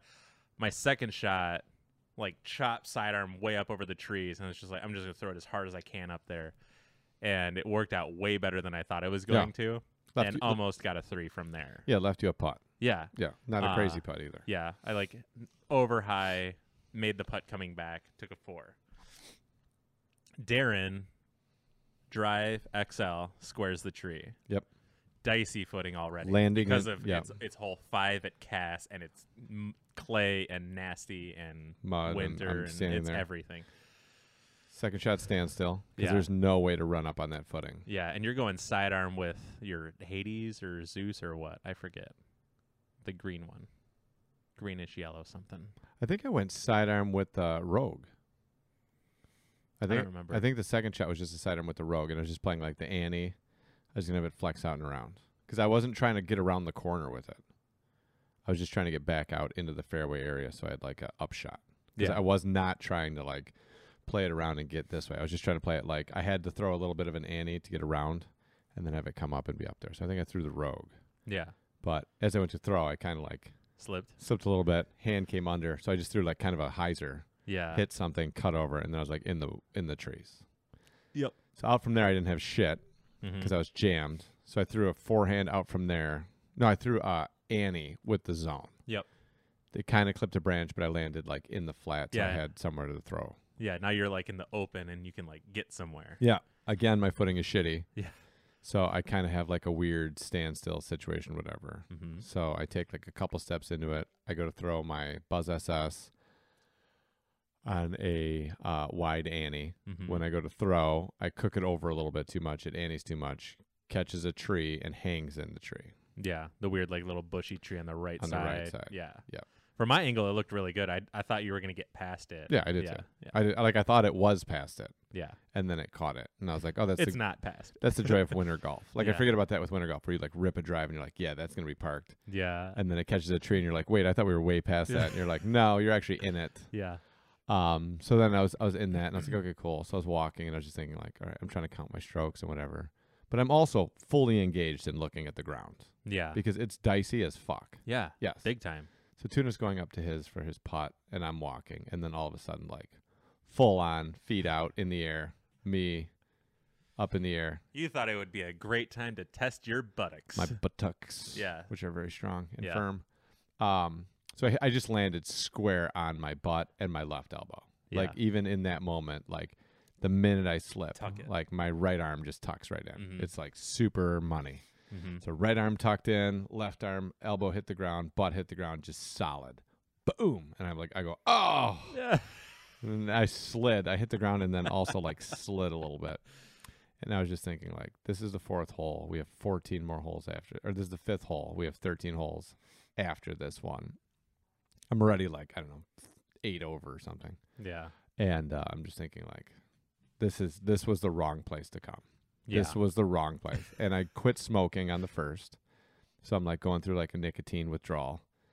First time I've disc golf without nicotine in, I don't know, years. Mhm. And I ate like a giant, like I ate 2 double roast beef and cheddars on the way there. So I was already like kind of having a nick fit before we started. And then now things are going shitty. And now I just fell in the mud and I'm like freaking out. I just want a nicotine. Yeah. And I was like, whatever. So I get up to my disc. Again, that little shitty bushy thing is like on the side of like this weird slant. There's nowhere to stand. My disc is in the thing. So I just grabbed my ringer and just fucking gunned it. It went where it went. I threw a putt from there, missed it, putt out from there, whatever. I took a 7. Mm-hmm. And I was heated. Big time. And muddy. I can tell. I don't know if you know that you do this. Yeah. You whistle. Oh, I know. Okay. Yeah. Yeah. I'm just letting it out. Yep. I'm trying to like, in some cool, calm way, let it out. Yeah. Yeah. Yeah, because I knew I was worried, and like when you fell, I was legitimately worried because, I knew like if it was old Darren, it would have been way different. I think. Yeah. And that one was like, I know he's been working out, so how is he going to react to it? I know he's pissed because he's just in mud now. Yeah. But like, how does he feel? Like besides like sad and pissed or whatever. Yeah. Yeah. And you're like, I'm good, and then. It took me a little while, like, when can I laugh that he's just covered in shit? Yeah, literally. So the next drive I threw without, like, just raging out. I threw it. I just kind of ticked a branch. It went over to the right. Yeah. Tried to let out some frustration. Got up for the par. Yep. And then, or not, I don't even remember. And then the next hole, it looked like I had a good ace run on it. And I was just short for 7. And then we got to 8, and I put some rage on that drive, and it didn't go the best. Yeah. But the hole worked out fine. My second shot was good. Got it was really good. 4. And then as we were walking to 9, it's just icy as fuck. Yeah. And then that was scary. As we were walking to 9, I was just like, yeah, this was wrong. But then like I was kind of working out of one, like my Nick fit had kind of like calmed down because it's only going to last so long. And then just the fact of how ridiculous it was that like there's no snow at home. And we're here like on all the side of a hill on an ice skating rink, like trying to play disc golf. I was like, this is why I don't play in the winter. Yeah. And just trying to get to 9's tee pad was dicey. We were both like sliding sideways, like, I almost took the death for both of us. Like, all of a sudden, it was like, it's fine. It's fine. It's really not fine. It's not good. Oh, God. Yeah. So we played that one out. It was fine. We played 10 out. It was dicey. It was fine. Played 11 out. It was dicey, but fine. Then we got to 12, 13. 14 was kind of dicey once you're on that hill. 15. Death. Yeah. Just straight death. Yep. We both didn't even think about it, weren't looking, weren't doing anything. We just tee off. Yep. Because we were both thinking like, oh, let's try to ace this. Yep. We picked up our bags and just started trying to walk down it. Yeah. And then just sliding. And then literally I just stopped because I was like, there's no way to move forward down the hill from here. Yeah. Like on your ass. Yeah. Like even if I sat down on my ass though, like I still wasn't convinced that like it wasn't going to end badly. Like even if I just put my ass on the ground and slid down, like, so I was like, I'm going to go up around and then cut down the other side, like in the woods, basically, because there's not ice there. Yeah. And we did that. We got down, played it out. Then the next hole, whatever. We played out the rest of the round without incident. We only almost died on 15. And then 16 was scary because I got a decent shot off. I ended up parking it thanks to the ice. Slid up there. Yeah, big time. And then yours landed like on the only patch of not ice because I wasn't rooting for it, but I was expecting it, like for both of us even. Like we were going to land on the face of the hill somewhere, and it's just going to slide and then stop on the face of the hill somehow. Right, on like an ice cube. How do you do this? Right. And then there was just the one strip of like dry path on the left side that was like splotchy. Yeah. And you landed right there, and we had like a decent way. Because if that didn't exist, we were just walking up the road. Yep. Yeah. Big time. So we played it out. It wasn't a big. I didn't putt it out. In all honesty, I threw an upshot. I just threw a spike hyzer with a ringer and let it slide toward the basket. Yeah, and I watched it do like the Euler's disc spin, right next to the basket. It was sweet. I was like, I'm just gonna let it get up there because I didn't want to throw anything because I'm like, it's just gonna slide off the hill. So I just threw kind of a spike. It sat. I was good. I was like, yeah, you can pick that up for me. And then we played 17, and then we played 18, and we were done. And I was like pumped to be done. And I was thinking like, I'm probably just gonna drive home with my pants around my knees. And he did. Like a champ. Yeah. But I had Under Armour and stuff. It wasn't weird. No. And if you spend enough time with me, you're going to spend some time with me. It's just going to happen. I'm going to be in my underwear. It's going to happen. He answers the door in his underwear a lot. Yeah. So it's my house. I'm at the front door. I'm at the front door. You mean the side door? Yeah. So you called me literally as I got to the door, and you're like, where are you at? And I'm like, I'm at the front door. Because it's been the front door for the longest time, and it still is. Even though it's not technically the front door, it's still the door everyone goes in and out of. Yeah. And then after you hung up, I'm like, he's going to go to the actual front door. Yeah. So we got out of there. We came home, and then we watched a bunch of football, and it was good. Ate a bunch of food. And yeah, it was a good time. Out. It was good. Yeah, I had a good time. I enjoyed myself. Yeah. Then after that, I went to some house party, which was... was something. I don't know. So my friend, Gabby's friend, who is my friend, Casey, got a house. And so then her and her old roommate, Krista, they moved into that house. And they have 2 extra bedrooms. So they took on 2 more roommates, which I don't understand. Because, like, just living with someone else, right, is enough. Yeah. But living with 3 other people, especially 2 people that you don't really know, just seems like a terrible plan to me. So their 2 roommates that they got are like 2 dudes. So it's 2 girls that live there, and then they got 2 dude roommates. And those 2 dudes are like party dudes. Yeah. Which is why they got them as roommates, because they're like, oh, it'll be fun. I'm yeah. like, yeah, it can be. Yeah. So then they were having a party, which I didn't know. Like, I'm not in the loop on this stuff. Yeah. But anyway, so like while we were watching football, like Casey messaged me, and she's like, hey, are you coming over? And I was like, for what? Yeah. Like, why am I coming over? Why? And she's like, well, I'm having people over. And I was like, oh, she's like, I invited Gabby, but Gabby was at Sydney's house, so She's like, I invited Gabby. And I was like, oh, she didn't say anything. And she's not home, so I didn't know. She's like, oh, well, I have people over. You should come over. I was like, all right, maybe I will. Who's there? She's like, oh, the only people you know are there's like one couple who I like. They're cool. Yeah. And I was like, all right, well, I'll see. I have one of my friends over right now, so I don't even know like what's going on. So then when you left, then I was like, well, I'll jump in the shower and head over. She lives literally 2 miles from here. Really? Yeah. Okay. So I was like, I can swing by. At least I'll swing by and grab a bang from the store, so I have one for Sunday when we throw. Yeah. I'll have a bang, and then if it's terrible, I can leave. Yeah. Because like normally I just have people over my house, so I'm never in the situation where I can like be somewhere. I don't have Gabby. I don't have to convince anybody to leave. I can just be like, fuck this, I'm out of here, and leave. I gotta go. Which was great. So I was like, cool. So I stopped at the store, got a couple bangs, took a bang in, left a bang in the truck. Way too many details for this story, but whatever. Yeah. I go inside, and it's like a college house party. So like Casey, Quentin, and Bree, the people that I know there, are all like graduated from high school. Two of them are like finishing master's degrees. Yeah. Right. So they're like 25. Right. I think that's the age, 25 maybe. Sure. But like the people there are like 21. Yeah. So to me, you look like 14. Yeah. Right. So I go in and sit down, and I was like talking with Casey, Bree, and Quentin, and then like 2 other people were there. I met her roommates. I talked to them, whatever. And then I was just like, yeah, I'm probably not going to be here that long. Like this is just really, really out of my element. Like this is not a thing. Yeah. And then I was just sitting there watching it, and I was just thinking like, it was just a funny thing, like random slices of life that I get to be a part of. Yeah. That I'm like, all right, cool. Yeah. Did that. Yeah. But it was much more of like what I would do if I was like early 20s, right? Like they were playing like beer pong. Like everyone was like drinking hard. You know what I mean? Like it was like a serious thing. Yeah. And the energy of it was like very up. It was a very like high energy thing. And I was like, all right, cool. Like this is all right. You know, I just don't. I'm not up for this right now. We played some cards, and then after like I was there probably an hour and some change. And then when the people that I knew started to hit some tipping point of intoxication, then I was like, all right, I'm out. Yeah. Because then like I'm here with these people and it's drunk and it's just not. You guys can handle yourself. Yeah. And I was excited because like I'm going to go home and like actually just like have my house to myself. Yeah. Because Gabby was over Sydney's house. So I was like, all right, I'm out of here. So I got in it was like a midnight or something, maybe like slightly after midnight. And I was like, I'm going home. So I got in the car and I called Gabby and she's like, oh, I'm on my way home. And I was like, okay, cool. So she decided not to spend the night at Sydney's, and then she came home and I did the dishes and we bullshitted around or whatever, and then went to bed. So it was cool. And then Sunday I got up, started getting stuff together, and then you guys came over and we threw in the basement. Yeah, me and Dan. Yep. In the Viking Industrial World Training Center International Design Center place thing box. So it was good. No, nothing got broken. No one got blacklisted.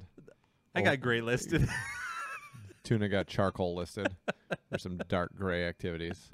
Yeah, and it was good. It was good. I think we're getting like good stuff done. Yeah. I think the idea of what we're trying to do was good. For me personally, it's nice because I can actually try to do the things that I want to try to do and not worry about like not being able to do them. Now it's just trying to like teach my body to do what I want it to do. But in terms of like nose over toes and being over my throw as I come through and like moving my body in specific ways and planning and doing all this stuff, like my body can do it. Yeah. Which at some levels like amazing. I'm like, wow, that's really cool. Yeah. And even like exaggerating some stuff was fun. It was just fun to be able to like do it. Yeah. And not have my body be like, right, or like feel like it's going to break. The Yeah. only time I ever got nervous was the first time where I really tried to open my shoulders up as I reach back and then pull through. It just felt like, well, I'm not sure what's going to happen. Yeah. And we all had a lot of, I think, really good throws. Yeah. Like some really good success. Yeah. Yeah. Yeah. It's funny just like trying to figure some stuff out and like it really felt like different or this or that. And then like you watch it in like slow-mo and it's like, not that it's not even close, but it's still like not as close as you think it is. At least for myself, it's not as close as I think it is that it felt or whatever, which is interesting. Yeah, when we're doing it, I feel like you and Dan specifically are painting with like a very small brush. Yeah. And I'm like painting with like a house painting brush. Because I'm just like trying to get in like the broad strokes of like coming in with some kind of momentum, having my legs bent as I'm coming in, reaching back, opening up my chest and pulling through and actually like being in an athletic position while I'm going through my throw, as opposed to like being standing straight up how I normally like all the stuff that I have subconsciously put in place to like protect my legs. It's just trying to break all of that habit, all of that programming to be like, no, I want to like get in on my legs and push and do that. Yeah. And it's like while doing that, trying to do this other stuff. But the reality of like most of what I'm trying to do is like get into it and throw and just like let my legs be like, cool, we can do that. Cool, we can do that. And then just trying to push that envelope and then get into whatever. And overall, I felt like my footwork, my legs, and all that stuff, my orientation of my legs as I was throwing and everything was like really good. And I was like, sweet, like that feels nice, you know. And then I woke up today, my calves were really sore. Really? And I was like, fuck yeah. Nice. Like, I'm using my calves in my throw. That means like I'm actually using my legs, which is like, you know, a good deal. So it was, it was cool. Yeah, that's awesome. Yeah, it was good. Yeah. Good gig. Redmond said, Darren, we have Thermoflask 2-pack special at work right now with 4 different lids, 2 with sippers and 2 with the screw top. Get you a new bottle, LOL. This is that bottle. Yeah, Zach got that's this for one me. of them. Yeah, Zach got this for me for Christmas. This is one of the 40 ounces of the 2-pack. Yeah. And so it's new. So I might have just like I took it apart to clean it. So I might have just put the gasket in improperly, which is what I'm thinking what I did. Once I adjusted it, it hasn't been leaking. Yeah. But I think this is that. These bottles are awesome. Yeah. And Zach got this for me for Christmas. So we'll hopefully. Yeah, and it's hard to shop for Darren. And at one point, like, it worked. Nice. Yep. I think it was like the day before, and I was telling you about it, and you're like, I don't have any 40 ounce. And I was like, that's it. I'm gonna get it right there. Yeah. Like, yeah. And I almost had bought them the day before. Yeah. Yeah, but I didn't. So it's good. Nailed it. Nailed it. Yeah, got Gabby some cookies. She called out the ones, and then she got super amped about the biscottis. Yeah. Yeah. And you're like, yeah, but she's like, no, but this has got all the shit. This is almond and dark chocolate. Yeah. Yeah, it's pretty so funny. good. Yeah, it was good. So another question that we had is, should sponsored players get bonuses for making coverage and or like achievements, basically, which was put up by Phil. And this was something that we talked about previously, but also kind of links into a conversation that we've been having as well. And I would go along with definitely. Yeah, I would definitely think, and I think at some level, like the sponsorship should be more like that should be the bigger part of the sponsorship. Like you should have some sort of like, we'll pay all of your, we'll pay this many entry fees for the year. We'll give you this much money towards touring. We'll give you this much, merchandise or whatever it is to like do whatever you need to do with it, and yada yada. And then every coverage that you make or whatever it is, you'd have to have some kind of like tier system for coverage, I guess, because if you made like a small coverage, right? Or if you made, I guess it would just be like based on the tier of the tournament. Yeah. So if you made like coverage for a B tier, right, versus if you made coverage for like a pro tour event, or a major, it'd be different. So I would think that like as a sponsorship, like that would be where the real value is, because the idea is like getting your product in front of, Yeah. Not only are you playing well, you as an individual, you're doing it with our brand. Yeah. So that's, win-win. Yeah. So we're gonna give you a bonus for that. That makes sense. And it's where your advertising dollars are actually going. Yeah. Like you're paying to have your stuff on coverage in front of everybody on beautiful courses, playing against other top-notch people. And I think that that would make total sense. Yeah. You know what I mean? Yeah. You're in agreement with that? Yeah, absolutely. Okay. Yeah, I think that's hard to question. And to me, it just makes a lot of sense. Yeah. To just do that as the company, and it, like, why not? I think that's like a blanket statement. But you're set up in that position where you're on, like, you're doing great things with their brand on your back and the disc that you're throwing. Yeah. Yeah. I don't know. I don't know how everyone else feels, but I feel like it would be pretty unanimous to have some sort of system. I don't know how exactly you'd do it, but it makes sense as a base idea for the tier tournament that you're making it to, that you'd have that. But would you? I would think yes, but would you get bonus for like you're the featured card and you just happen to be on there because it's the first round? You're on coverage. Yeah. Yeah. Yeah. And it's just the luck of the draw. Yeah. Because for the most part, like, you know, there was a whole gigantic thread that we don't need to get into about feature cards previously last year. And a lot of the feature card, like one of those people is usually just chosen by the banner or the featured sponsor of the tournament. Mm-hmm. So it could be a way, one, to get some recognition to like some of your players, but could also be a way to like spread the love to the players that you sponsor. Yeah. You know what I mean? So like, I hate to keep giving, you know, like Larry Left Hand all the love, but you got Larry Left Hand on your squad that you're sponsoring, and, you know, you put him on the feature card. He gets the, you know, whatever, $300 bonus, $400 bonus for being on coverage. Mm-hmm. And it's a way to like let him know that you're dedicated to like promoting him as well as like, you know, giving him a little bit to help him tour and whatever. You know, and then next week give, you know, Harry Heiser a shot. Let him get on there and let him get a little bit of the bonus and just kind of spread the love a little bit in terms of getting your players, one, some recognition, but two, some more money and doing all that stuff. Yeah. Redmond says, but I think Phil might have looked at it more in regards to the lower tier sponsorships or even lower tier coverage.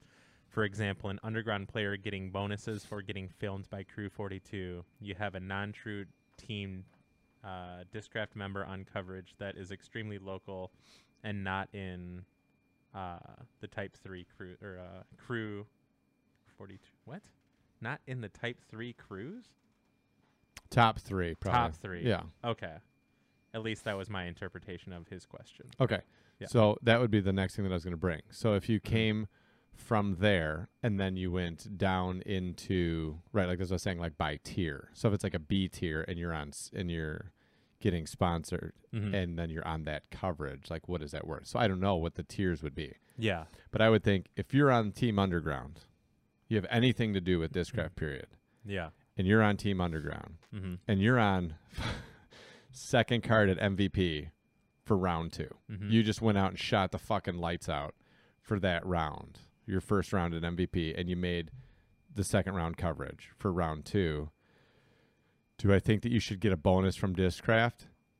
Yeah, if that's part of your sponsorship contract. The like kind of I don't like saying lower tiers, but like the different there's different contracts for sponsorship. Yeah.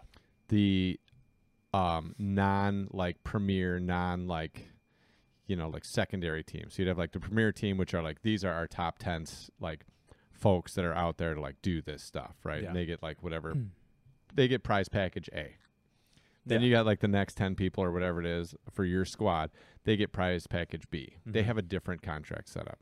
Then you would get to like an underground setup or something like that, where you have like, these are the folks that, you know, like have this sponsorship because they are really enthusiastic about Discraft. They might have a future in terms of being like a legit touring pro.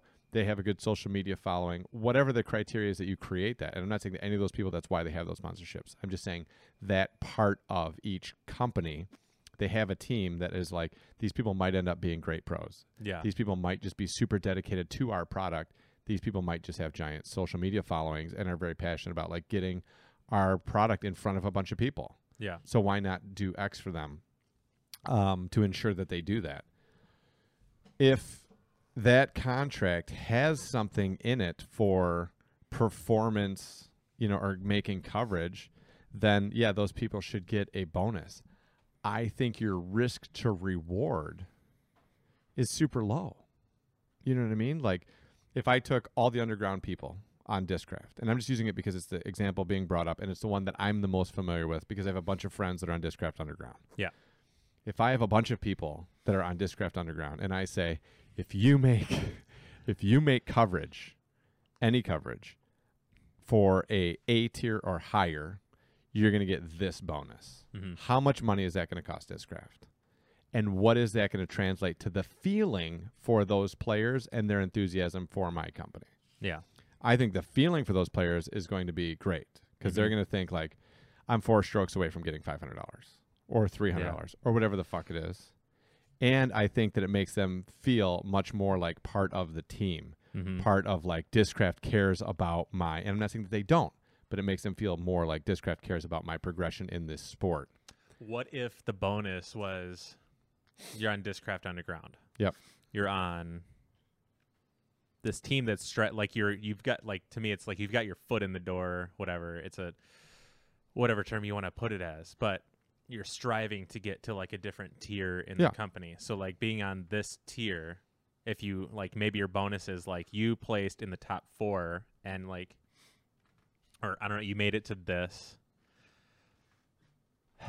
I'm trying to think like how it works out, because I think ultimately where I'm trying to get to the bonus is like you get on like full sponsorship, whatever. I don't know, like Underground is like not full sponsorship, but like you just move up, whatever. Yeah. Right.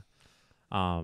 Because ultimately you're proving like you can do some shit. Once. Like you just but you did, and maybe that gets some air in their sails to like really get at it. Yeah. Maybe that's like an extra confidence booster, like just to get like up to there, and now you're on a team where your bonus for doing it again is money. Yeah.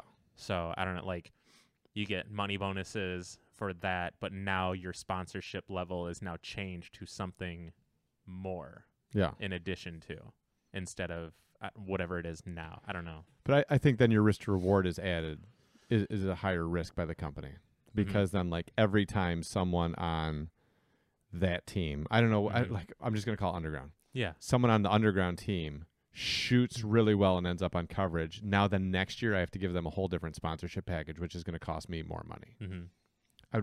I'd just rather leave it like a bounty. Yeah. You know what I mean? Like the Underground. And maybe that's what you do. I mean, I don't know. Maybe you'd like have a bounty set up for them of like, you know, $25 from everyone on the Underground we put into a pool, and everyone that makes coverage splits that money for next year. And then the next year you do the same thing. So if you have 25 people on Underground, you put in $25 per person. 2 of them make coverage at an A tier or higher throughout the year. They just split that cash. Yeah. And I think that would be a fun morale builder for that team as a whole, of them pushing each other, of them like moving, you know what I mean, to do that. And that would be relatively cheap. You're talking about $25 per person on Underground that you're going to put into this bounty pool. And then you also don't have some giant risk if 10 of them go out and fucking go crazy and make coverage every week. Yeah. You're still just out to $25 per person. Mm-hmm. And then they're splitting it up and whatever. And then like if one of those guys made coverage 6 times, he's getting 6 parts of that pie. And then definitely the next year you're going to be like, hey, dude, you're on this squad now. Yeah. Or you're doing this. Mm-hmm. And I think that there's ways to do it. And it's just... Yeah, and maybe that's it. And maybe for the, that one time and whatever, and you get that bonus, whatever, that, like, your example bonus. And then say you've, like, repeated now, like, throughout the year. Like, after a certain point, like, dude, you've made coverage, like, 5 times now. Yeah. Within, like, a short period of time.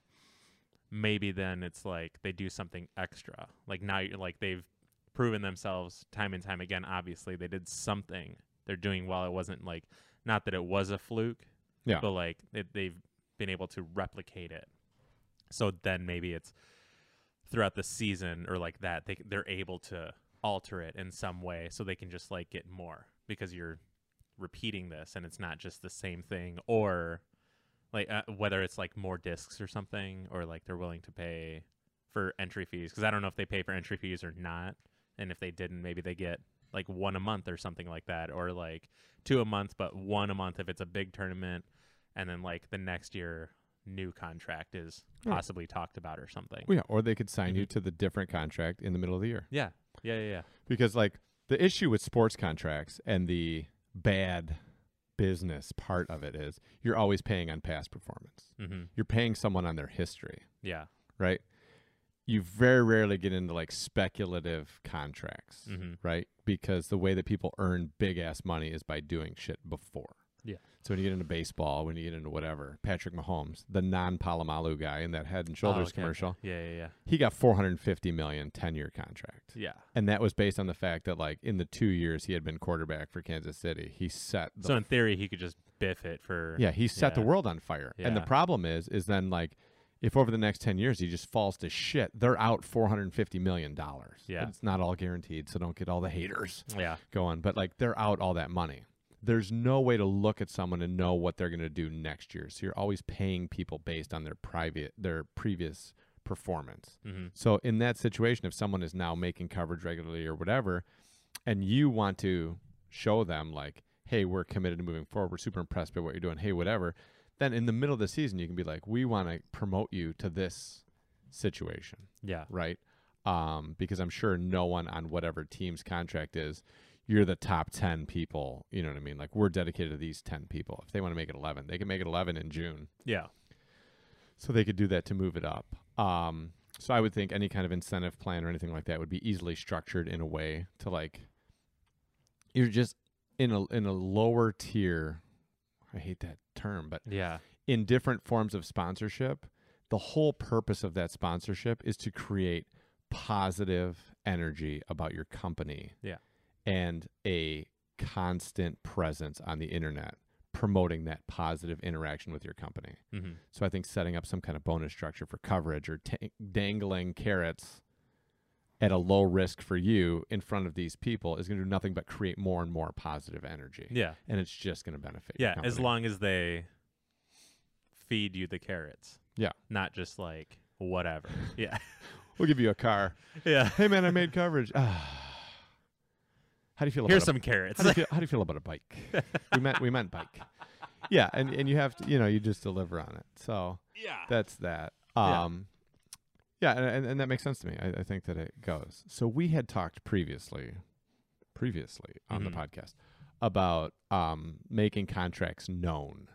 Yeah. And like players like, disclosing what their contract is and all this other stuff and whatever. And then we were talking about the change in feelings about companies' sponsorships over time and whatever. And then I came up with a joke while we were watching football. I forget what the meme was that came up, but there's like a guy holding a book and then he's reading the book and then he's crying. Yeah, I forget the name of that meme specifically. I found it when someone put it together. Yeah. Yeah. Hold on one second. Mm-hmm. Take your time. So anyways, so I read it and I was like, oh my God, I just thought of something hilarious. And you were like, what?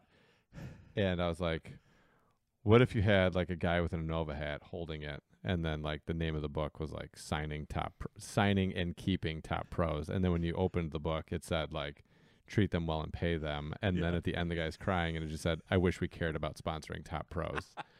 And it was from a joke that we've had for the time that we've been doing this podcast, at least. Yeah. About like the idea of Innova loses top pros Gilbert, or whatever. Gibson, Conrad. Well, whatever. Yeah. They've, and then also the like kind of the ball in motion with people like the general, not the general public, because a lot of people don't follow sponsorships, which I've learned this week. But yeah, people that do follow sponsorships, whatever, just kind of the change in the feeling of Innova's sponsorship over time.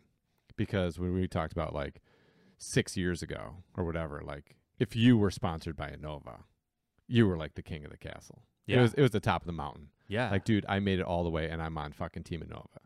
There wasn't an underground situation. But even if you're on like the lowest level of sponsorship at Innova, like shit, dude. When you went to the chorus, people were like, that fucking dude's sponsored by Innova. Yeah. And people were like, fuck, right? Yeah. Like it was a big deal. Yeah. And then it kind of went that way. Then you had other companies and sponsorship kind of became competitive and other people were sponsored by other people. But it still seemed like you were on this team because you couldn't get on Innova.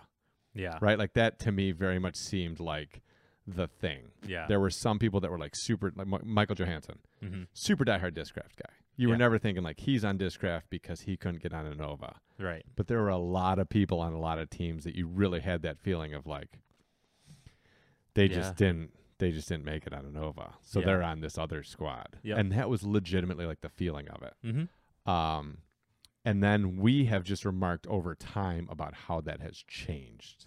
There was a big thing a couple years ago about the ladies of disc golf complaining about the Innova sponsorship and how the dollars that translates to them, the marketing that translates to them, kind of the entire experience at Innova and how it financially translates to them, how it translates to them with support, all that stuff was so much different than the top men. Yeah. And how like upset they were. Like Valerie Jenkins and whatever. There were a couple people that were like super adamant, and they were like, we're out, we're leaving. And there was some kind of negative sentiment in the community about like the way that this is well before Respect Your Game. The negative feeling about like the way that it was handled and the way that their sponsorships were handled, and they left Innova. Yeah. There was never like a big PR movement in terms of coming out of like, whoa, there was a misunderstanding. Hey, we're going to make that right. We're going to do this stuff. Or they didn't pick up then some other woman and be like, we just gave her the world. Yeah. They didn't do anything. Yeah. They're just like, let them go. We're Innova. Yep. Right. Champion discs. We got this. #1 in disc golf. Whatever it is. Whatever it is. Yeah. And then after that, it was shortly after that then Paul left. Right. It was like the next year. Yeah. Like Paul left. And when Paul left, then Paul basically just came out. He was doing the podcast with Alti World or whoever the podcast was with. And it was basically like, yeah, I just felt under supported. Like I had knee issues, I had this, I had that, but I still finished top 3 in fucking everything. Yeah, he was saying everyone was telling me he's washed that up. I was washed up, and he was proving everyone wrong, and then like the people who should have like had my back didn't. Yeah, and they didn't say shit. Yeah. And that hurt him. And he was like, well, what's the deal then? Yeah. And so then like he never trashed them, which I had a lot of respect for. Yeah. And he was never like, but you could tell in that like specific thing is it was like, yeah, dude, like I'm a 4-time world champ. I've done like a shit ton for the company, even though I got paid to do it. Yeah. And I did a lot to like move things forward and, you know what I mean? Like represent the company well and do all this stuff. And then like at the time where like people are just like trashing me, like no one's out there. Like there's no pro like Paul campaign from Innova. Like Paul just won this and Paul's still doing this and Paul's doing that. It was just like radio silence. And then you just have the haters. Yeah. And Paul's not going to like drench himself in baby oil and be on the fucking, camera being like, listen, all you haters. Yeah. So anyway, so he was just kind of upset by it and he left. And they were like, go. And that contract they were never going to fuck with. Yeah. No, like, there were plenty of people that were like, but they just weren't going to do it. Yeah. And then after that point, there's been plenty of people to leave.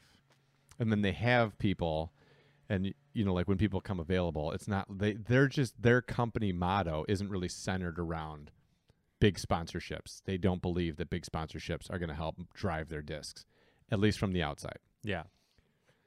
So my joke with it was like, we talked about Calvin and how long is Calvin going to stay with Innova? And then we were joking like they're probably going to lose other people. Yeah. Who are they going to lose? And we like, again, we had this conversation last week, but it was like, I don't know, yada, yada. And we were like definitely saying like Conrad would not be one of them. And then Conrad left. And we were like, okay. God. So you lost James Conrad, who's one of the most like, whatever, people tied to their discs in pro disc golf. Like that's why you sponsor people. So people think like Greeny, this fucking disc, that fucking disc. Right. And so you let that guy walk. What the difference is between the money or why he left or whatever it is, I don't know. But you let him walk. And then as you're watching, you're just seeing like other people leave, and over time it's like, okay. And you can think of like great players that are now like doing really well, doing whatever. And you're like, oh, they used to play for Innova. Oh, they were sponsored by Innova. Oh, they left Innova. And this year specifically, because we went into the off season thinking about like, well, how's this going to go? And then I just saw the thing last week where it was like Gilbert left and went to Prodigy. Yep. And I was just thinking like, okay, that one, it makes sense because it's Innova. But two, like, what are you looking for? You know what I mean? And so like when I thought of that, I thought it was really funny because we spent a lot of time joking around about the Innova sponsorship thing or whatever. And I just thought it was hilarious. And I posted it and then it got like 190 something comments or whatever. So last night when I was going to bed, I was like reading through the comments and people were like, sponsorships don't do anything, like companies don't even care about sponsorships, like yada yada. And then other people were like, okay, that doesn't even make sense. Yeah. Right. Like every company sponsor like has people that they sponsor. Yeah. And it doesn't even have to be like, oh, because they're the top pro. It's just because those people are like going to identify with people and the people are going to be like, oh, I want to be like that. Right. Or I want to be associated with that. Yeah. Number one being like Bang. When I'm on Instagram, like there's just like really attractive, fit people walking around drinking Bang. I don't know what that has to do with energy drinks, but like it seems like a marketing campaign of like, if we have really attractive people drinking our drink, other people are going to be like, I want that. Yeah. It's sex appeal. Right. Like, yeah. Right. So the argument with it was like, well, you don't need top pros, you don't need this, you don't need that. I was like, Mm-hmm. okay, yeah, I could see that, but it does. You don't need any of it, but it does help sell discs, and it does help people feel good about your company, and it does help like make your company familiar to people and your discs familiar to people when they're watching coverage and they're seeing the discs that you're throwing. It's like, what disc did he throw there? What is this shot? What is that shot? People wanting to be like the top pros and people wanting to like do all this stuff. Like there's some like thing tied to it, and it's just odd to me the way that Innova goes about the sponsorship of their top people or the top people in the sport, that like that doesn't seem like a priority to them, or that they don't think that that helps sell discs. And it always comes back to the argument of like, Innova's fine, they're selling a lot of discs, they don't need it. And it's like, okay, yeah, I agree. Mm-hmm. They sell a lot of discs. Wouldn't you want to sell more? Yeah. Maybe not. I don't know. Yeah. And maybe they have some kind of idea that it doesn't translate. The way that they use the names of their top pros doesn't translate to actually helping to sell discs. Yeah. So I read through the whole thread. I got through the whole thing. I thought it was really funny because a lot of people obviously don't follow this at all. Yeah. But it's like they have the old names, and when new people are coming up, they'll have new people to sponsor that are going to be really good and all this other stuff. And I was like, yeah. Like, they're like, they have Calvin. And I was like, they do have Calvin. For now. Absolutely. Yeah. Are they going to hold on to Calvin? Is it going to be a priority in any way to hold on to Calvin? We'll see. Yeah. Maybe. But I thought it was funny when they're like, they have these people, and when new people come up that are going to be good, they'll move to Innova, and then Innova will have them too. And I was like, yeah, like Thomas Gilbert. He's like the highest rated like Canadian guy. Yeah. Who's a fucking stud who fucking smashes. Yeah. And is like, what, 21, 22, however old he is? Yeah. Yeah. Like that would be an upcoming stud where you're like, man, if we could get this in that guy's hands and get him like a good relationship, like it'd be sweet for him to be like one of our guys. And you're like, nah, it's not that important. Yeah. And then if the other people, whatever. So I just like found it really interesting. But reading the comments through the response to that meme, I thought was really hilarious. Of like, sponsorships don't matter. They don't do any good. This and that and whatever. And I was just like, sure. Sure. Yeah. I think I read one of them like while we were here or something. Yeah. And we're just like dumbfounded by it because it was that. Yeah. Yeah. Yeah. Like, all right, cool. Sure. Yeah. I don't know how to respond to that other than like getting into it, and I don't feel like typing a lot. Yeah. Yeah. I just never commented on it. The only thing that I thought was like a lot of people responded to the meme as if it was two panels. Because on the post, it's just the two pictures, and you have to click on it to get the third picture. So finally I just put up there like, click on meme to reveal third panel. Yeah. But yeah. But I thought that the overall like response was really funny. Yeah. Because like why would you sponsor people? Like why would you want, like on coverage, people that have Discraft stuff all over them, throwing Discraft discs? Like why would you want that? If no one, like you get into the thing of like, I don't want to marginalize any companies, but you get into like, there's plenty, I'm not going to use a name then. There's plenty of manufacturers that make really good discs that nobody fucking throws. Like, let's just say Prodiscus. So I used to throw a lot of Prodiscus. Yeah. And they make phenomenal discs. Yeah. Great quality, discs fly well, everything's good. When I would go to a course and I would say, people would be like, damn, what disc is that? And I'm like, it's a Slady. They're like, what's that? And I'm like, it's made by Prodiscus. And their response is, I never even heard of them. Yeah. Like, okay, cool, right? Yeah. But if I'm like, how are you going to buy stuff from a company that you've never heard of? Right. Right. And how are you going to look it up? Yeah. Yeah. Because you're like going to Infinite Discs or you're going to wherever and you're typing in what you're looking for. Right. Right. It's not like on my Facebook feed, and I do disc golf shit on Facebook all the time. I'm not getting a Facebook feed, and on the Facebook ads is The Heat by Discraft. Yeah.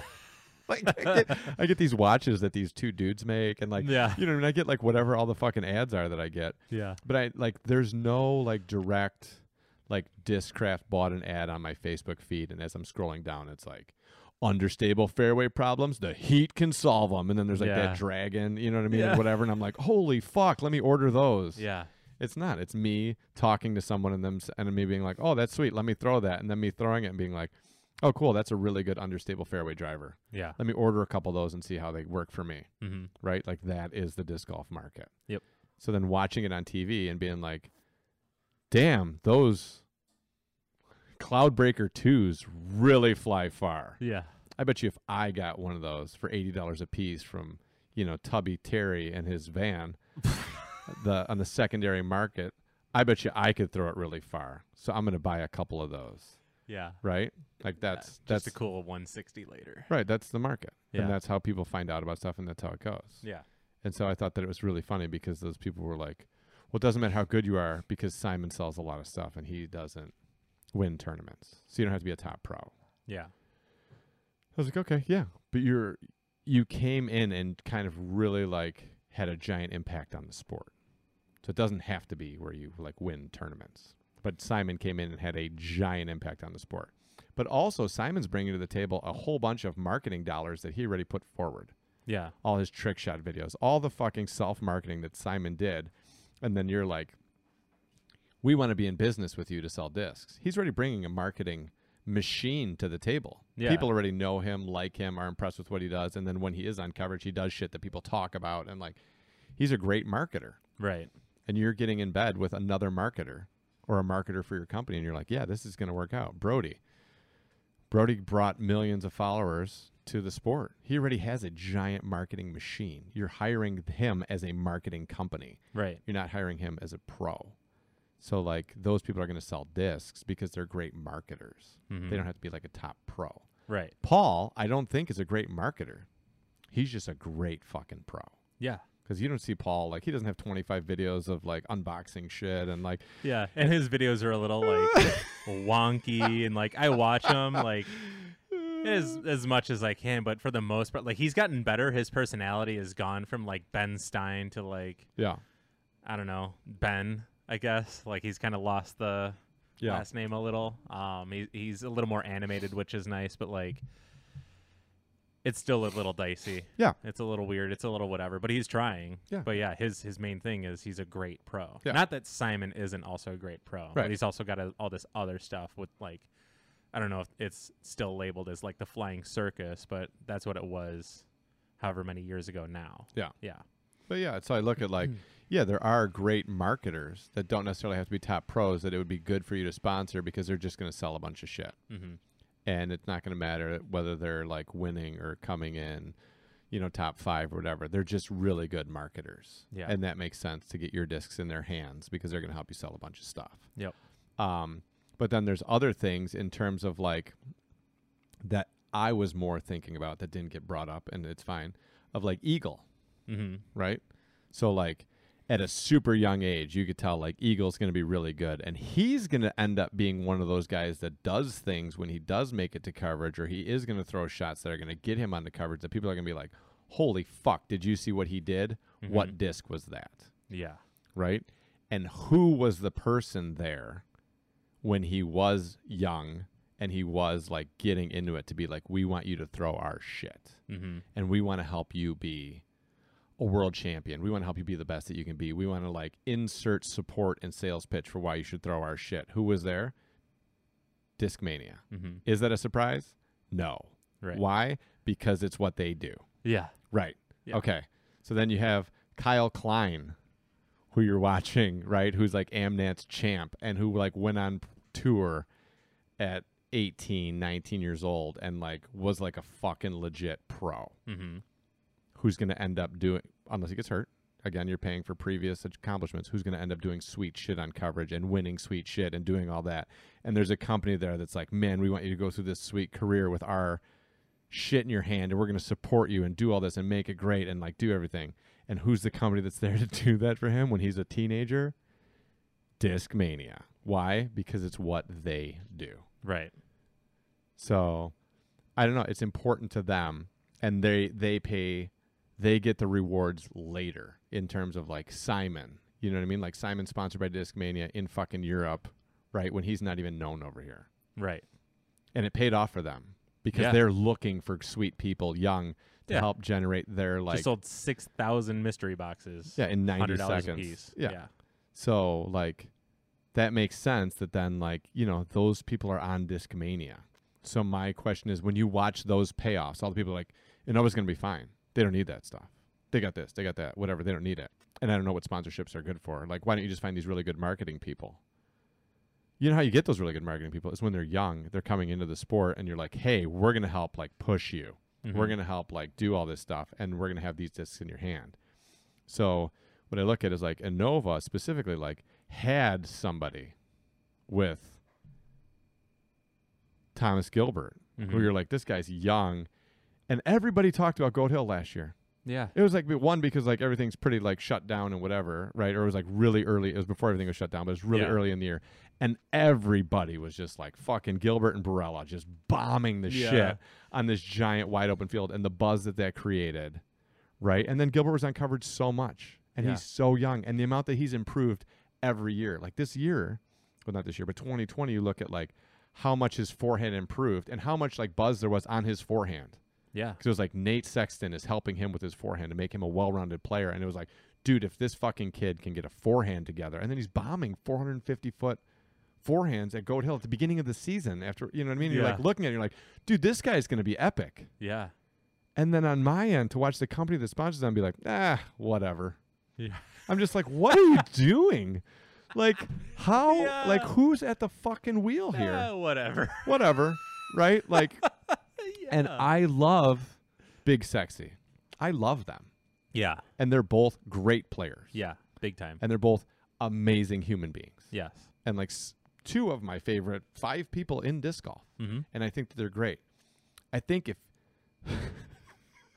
if you lost those sponsorships, like, my God, right? Like, they are 2 of the most recognizable. Who do you have if you don't have Sexton and Coling? Like, but if like, if you were the guy who was like on your resume, what did you do? Mm-hmm. And you were like, yeah, I let Coling and Sexton walk. It'd be like, okay, good. You're just never gonna work in disc golf again. Yeah. Right. Like, there's things that like it's always the funny thing. Like Jordan wasn't the number 1 pick. Right. Yeah. Like you have people that get picked. Right. Like and you laugh at the draft and you're like, oh, blah blah blah. Yeah. But it would more be like, yeah, we just let him go as a free agent. Yeah. Like we just didn't re-sign him. We didn't think it was gonna be worth it. You know, and then you're like, oh, okay, cool. So I don't know. Like I just like there's things that they do, and that, like the meme for me was more of just like I'm not taking a shot at them, and I'm not saying that they should do X, and I'm not saying that they're bad in any way, and I don't know how they treat their people, but like for me, it's just more like I don't understand why sponsorship just doesn't seem important to them, and I just don't understand like what drives the machine. Mm-hmm. Like, is it a thing of like our discs just sell themselves? And then as you watch other things happen, you're just still like, our discs sell themselves. Like you're just not influenced by anything going on around you. You're like, we're going to be fine. Yeah. It's okay. It's good like this. Why improve it? Why change it? Yeah. Yeah. Yeah. It's been going good so far. Yeah. We still sold it. We still sold a bunch. Yeah. Yeah. Yeah, I don't know. I don't understand the logic. It'd be interesting to be able to like talk to the people at Innova or person at Innova who could answer that. Yeah, probably not going to happen. Yeah, and then you don't like even like people aren't going to trash their sponsors. Even like previous sponsors, like very rare. Like for Paul to say that, like I just felt like they didn't support me. People were trashing me, and they didn't come out and speak for it. Like people aren't going to trash previous sponsors because it's going to make future sponsors hesitant to get in bed with you.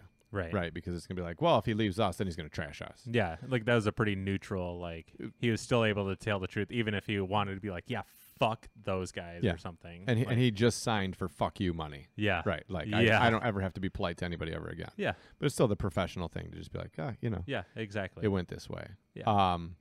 Yeah, but it would be interesting just to see. And that's part of the thing of like, what we talked about previously about publishing contracts. If they published contracts, if they were like, this is the deal that I got, this is what it is. I still don't know why they don't do that because it would seem to benefit the company. Mm-hmm. That like if they put out there what they were paying people, it would make people want to throw their shit. Yeah.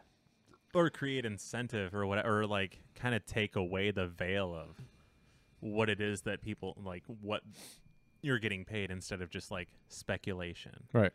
So like, people who know Gilbert or Barella or Paul or whatever, like Paul's a bad example, like Coling and Sexton, like probably just the people that know them know. That's it. Because it's not out there or anything. So now when we talk about like, I wonder what they get paid and like how viable it is. Maybe they get paid more money than we think. Maybe it's way less money than we think. Yeah. I don't know. Or maybe it's exactly what we think. I don't know. Yeah. I don't know. I also wonder like the impact on sales and how it translates. Yeah. You know what I mean? Like, there's definitely a thing of, like, the easiest example of it is Paul, right? And Paul is like a unique case, but definitely like, I don't think of another one. Paul and Paige moving sponsors, and then like, I live in Michigan. Discraft is in Michigan. The feeling and like 45 minutes from here. Yeah, max. Yeah. The feeling and the response to Discraft plastic in the last 2 years versus what it was 3 years ago is mind-melting. Dude. It's mind-melting. It's insane. Yeah. Like, even in Michigan, you had so few people throwing Discraft 3 years ago. And now it's like, it's madness. It's absolute madness. Yeah, because when Paul was on Innova and us being in Discraft land, like homeland, motherland, whatever. Yeah. Still, the amount of Innova that's being chucked everywhere is hilarious. Yeah. And so now, like, just lobotomized at the fact of, like, now everyone here is just flopped. Yeah. Like, try to sell a one-time Paul rock. Like, what's it? I don't know. Like, depending on the person who really wants it, like 30, 40, but I'm not really sure, but I don't see them anywhere. But I do see buzzes selling like madness. Yeah. And then, I was talking to Fred, and Fred, I think, has a pretty good theory, and then some relative proof to this too, where people are in cahoots with each other on marketplaces that are they themselves driving up the prices because they're selling buzzes or whatever for crazy prices, and then the exchange never happens. Yeah. But even visually, it's still sold. Yeah. So now, when they go to sell to actually somebody else a similar disc or something like it, now it's worth that much money because it just recently sold, like, for whatever. Because there's like however many buzzes on eBay that are like triple digit numbers or whatever that are sold or are being watched by 20 plus people or have bids on them and stuff, which is like, dude, they're sweet colors, but are they really worth that much? But on eBay, like, you're paying. Yeah. You're paying eBay. No, I know. Yeah. But So, I think those are after the marketplace on Facebook because you have a lot of the same people. Like Fred's, there's lists of him taking screenshots. He does this a lot. and he's got yarn and push pins on a giant board at home with. Yeah. But legitimately, like the people that are interacting, like, are the same people. Yeah. Like the people selling and the person buying or flip flopped or whatever. Yeah. And like it wasn't until then where it was like even more like I was not on the fence, but on the fence, but like. Maybe not, whatever. And then Fred's like got proof, and then like I fell over to like the one side of the fence, to where it's like now it's okay, be cautious, or whatever. That makes sense. Yeah, to me, the crazy thing was like the impact on the market of like collector discs when all of a sudden like new discs became more valuable than old discs.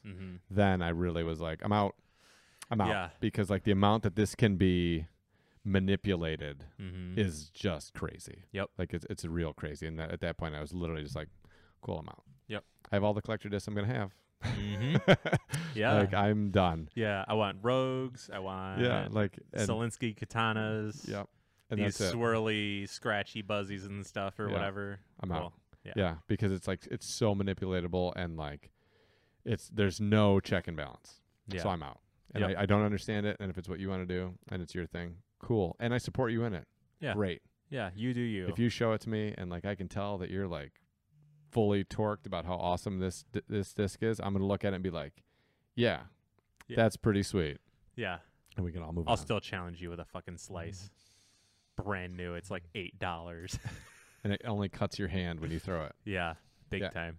Rob had that one disc that literally just like cut your hand every time you throw it. It wasn't a slice, but it was something.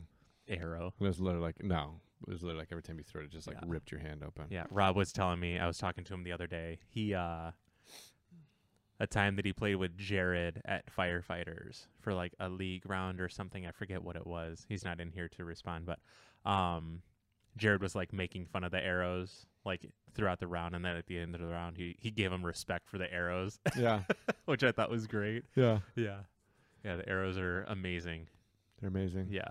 They feel like they're made of the product. They're made of the plastic from the adult toy industry, which I just find funny. That's like the funniest part of them to me. Every time I feel them, I'm just like, yeah, this isn't the only thing they use this plastic for, buddy. But whatever. So then the third question that we had come up with throughout the week that we had seen that we wanted to address was like the team stuff. like wearing team apparel. Just team stuff in general. Yeah. So if it's a manufacturer, it says team on it, and then you're the guy rocking it. Like, what's the thought process on that? Discs, apparel, whatever. Yeah. Yeah, I saw, so Will posted that, and then I understand people can get their hands on team stuff.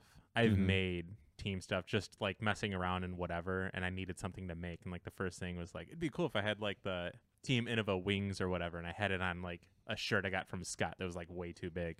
And it was sweet, but like I didn't have the fraud feeling, but kind of. Where it's just like, whatever. I just like, just to be able to wear it. Like, I would never wear it out on a course because then, like, for sure I'd feel like a fraud. But, like,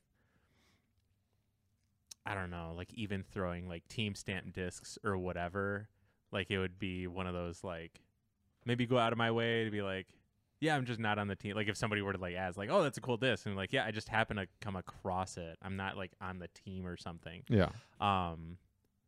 But I do lean on the side of, like, that stuff I think should be reserved for, like, team people. Yeah. And I remember when, like, team stamp discs was so hard to get for, I think, an entirely valid reason versus... When Jared was on Innova, Yeah. it was super fucking difficult to get any team stamp stuff. Yeah. Because I remember when I saw, like, discs of his with a team stamp on it. Yeah. I was just like, whoa. Yeah, like, that's fucking sweet. Yeah. Whoa. I remember he got a box of stuff when I was living with Brett. And he got, I think, like 60 or 70 discs or whatever. And then Henry, who is the guy who was stamping the discs at the time, he might still be doing it. He texts Jared. He's like, hey, some stuff's coming. Like, you're going to like the stuff that I sent you or whatever. He's like, all right, sweet. And he had it sent to our apartment.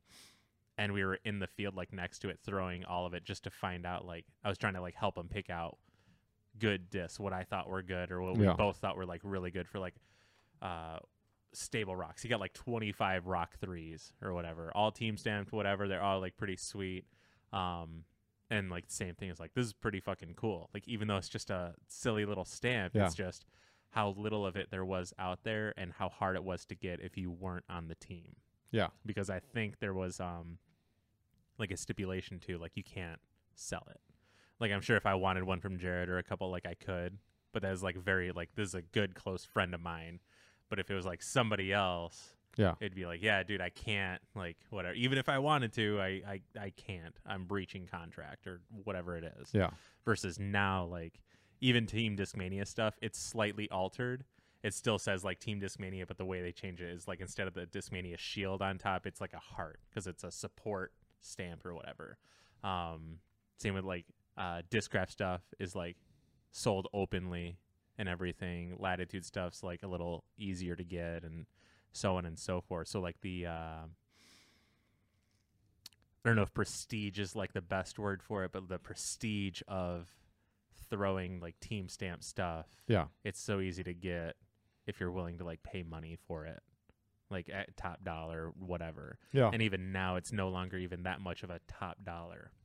Because before, it used to be, like, Team Stamp Destroyer is $80 for, like, a brand new, fresh run Destroyer, not a first run, whatever. Same with, like, Discraft. Now, it's like, if I wanted to go get, like, a Team Stamp, almost whatever, I feel like I know the people that I can do it, or even, like, just pop onto a marketplace and it's somewhere for, like, an okay price. Like, you're paying a premium, but when I see people throwing, like, team stamp stuff, I know you're not on this team, that team, whatever, and the prestige is, like, just gone. It's just kind of a neat thing. Yeah. Versus, like, holy shit. Because I remember getting on Latitude, like, I could get some, like, team stamp discs and it'll be fucking cool and this and that, and I couldn't because of whatever reason. But I could get, like, team stamp shirts, which I thought was cool and like a valid thing that I could get. And then same with Westside was, like, a cool thing, and I could rep it. And now I have however many shirts that have the team stuff on it, and I don't wear, like, even though they're nice shirts, like, I'll wear around the house or to wherever, but I won't wear on the course. Yeah. Yeah. Yeah. I don't know. My thoughts on it are, I think general team stuff, clothing, discs, all that stuff. I like the idea of, like, Discmania, where you have the, like, shield for the guys on the squad, and then you have like the heart, right? Yeah. So for actual like discs and stuff like that, like I don't know, like I feel like there should be some differentiating stamp for the people that are like legitimately on the team, and these are the discs that they're going to use in competition, right? So I think like I'm just trying to think of somebody. I hate to keep using Discraft, but let's just say we use Prodiscus. Yeah. So use Prodiscus. Yeah. So I'm like, hey, Kai, what's up, bro? I need some jokeries. So send me like 30 jokeries. And maybe team stamp. The only team stamp, I just thought of this. The only team stamp discs that I own are Prodiscus. Oh, really? I have some basic jokeries that are team stamp. I don't know if have I ever seen them. Probably. Yeah. And I don't recall. I don't think I've thrown them during a tournament. But I got them from Chad because he was on the team, and he's like, well, I wanted some basic jokeries, and he's like, the ones I have are team stamped. And I was like, it's fine, because I'm just going to use them for practice and whatever anyways, and I didn't use them during a tournament. But I think that, like if I was like, all right, I want like 30 jokeries or whatever, yada, yada. If I had like a working relationship, and they had a working relationship of the understanding of shit that I throw, which is always my idea of like top tier sponsorship, right? So like top tier sponsorship, like I'm the dude, right? So I can call up whoever and be like, hey, I need 10, like at this point, let's say I need like 10 XLs, and I want them like OTB style, right? I want them like stiff, flat, whatever. There's a guy there that's like, okay, Darren wants these 10 XLs, and they're going to go through the stacks of XLs and send me those 10. Those 10 are going to have the team stamp, as in like discs I'm going to throw during tournaments on the course, right? Because I'm like, these I'm going to work out of these 10, I'm going to work out the 2 that I'm going to use, and then I'm going to have my backups and whatever, and like specialty and whatever. Yeah. Okay. But if I'm like, I want 20 wasps, because I'm going to like use these to practice and whatever the fuck it is, and yada, yada, like just send me 10. They might send me like 10 with like the Discraft bar stamp or something like that on it, yada, yada, but not like the like team during tournament competition wasps. Right. Yeah. So you'd have to have some kind of, I think that you should have some kind of stamp where it's like very specifically like the person that's on the team is using this disc, or this is a disc that they intend to use for competition. Yeah. And then they are free to like autograph and give that disc to somebody, whatever it is. And if that person wants to throw it, they can fucking throw it, right? But it's going to be, dude, that's a sweet wasp, right? Like that's a sweet like team stamped wasp, and be like, yeah, Darren autographed this for me and gave it to me, and I throw it, right? Like there's no confusion that like I'm on the team. Like this is very much like Darren autographed it and gave it to me, whatever it is. Like I'm not selling those wasps. Yeah, because there is a big difference. I think Sexton, I think it's McCabe actually. McCabe, when he was still on Discraft and he was playing Memorial, threw a disc in the water. People go in the water pretty easily out there. It's not a surprise. I think it was like a pink force that was somebody got out of the water and was selling, and it was like team stamped. And the difference between like you have a team stamp disc that's signed versus a team stamp disc that's marked as in yours, because you know his like the E and then the whatever is his signature, but then on there it was like, this is mine, and I know because he literally like just wrote it out in like just regular whatever, just EMAC or Eric or whatever was on there. So like, and that falls into what you were saying, like the prestige of it is like kind of gone, in the sense of like you can't confuse that, like, since I'm throwing this Team Wasp that's signed by Darren, and you know that Darren was on the team or whatever, or still is on the team, you just have a cool thing that you throw around, versus like you have Darren's Wasp that has like Suns Out, Guns Out on it. That's like your like not a signature, but like your mark for your disc. Then it'd be like you have Darren's disc. Yeah. So I think like, then you have plenty of things that you can market and that you can sell and that you can do whatever in support of the team and everything else. But you definitely have like a clear differentiation of like, this is equipment designed for and made for our players to use in competition. Yeah. And as long as you have that differentiation, like people can buy and wear and throw and sell and do whatever they want. But I think that there's definitely got to be a line of like, this is shit intended for our guys to use in competition.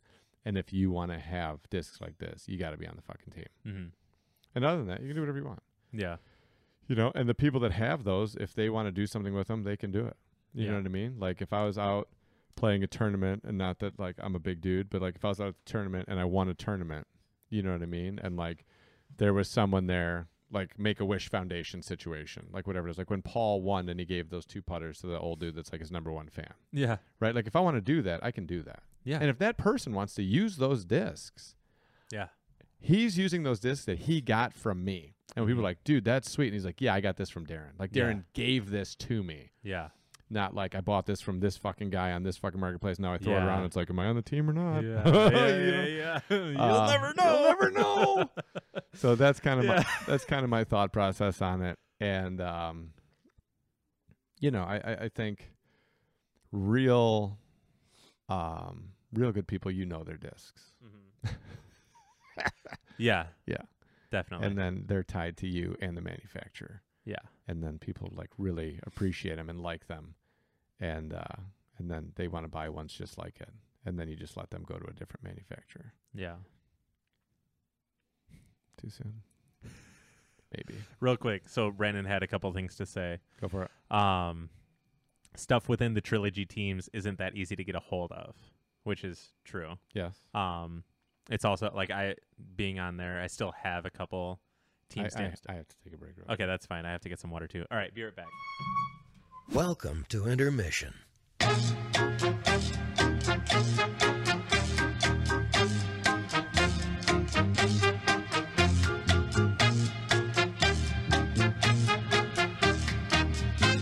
Yeah, intermission.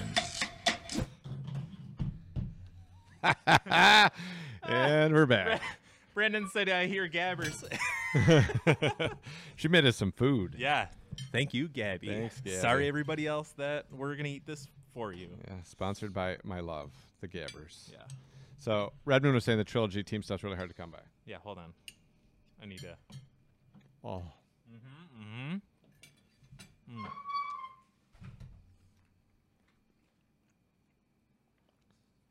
You never got the water.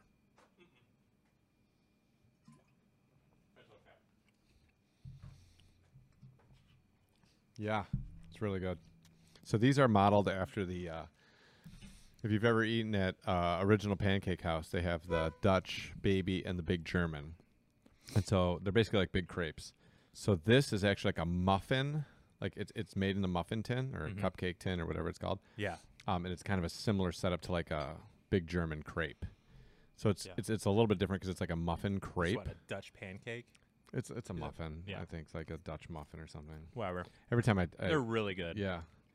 Everybody's not into the mouth noises on the microphone, just so you know. People aren't into it. It's like, hey, I know you guys are into like being a live feed and being a part of the podcast. I'm going to shut that down. Stuff within the Trilogy teams isn't that easy to get a hold of. It happens, but not so much as it happens on other teams.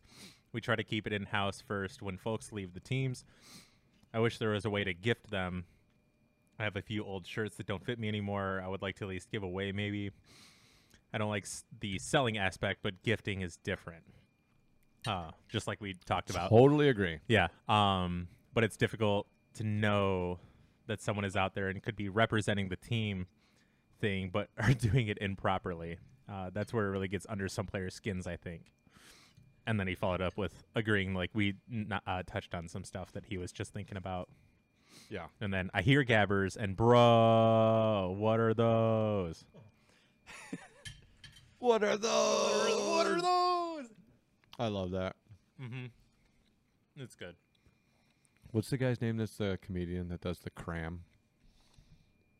The cram? Yeah, Baker. Tony Baker. I think his name is.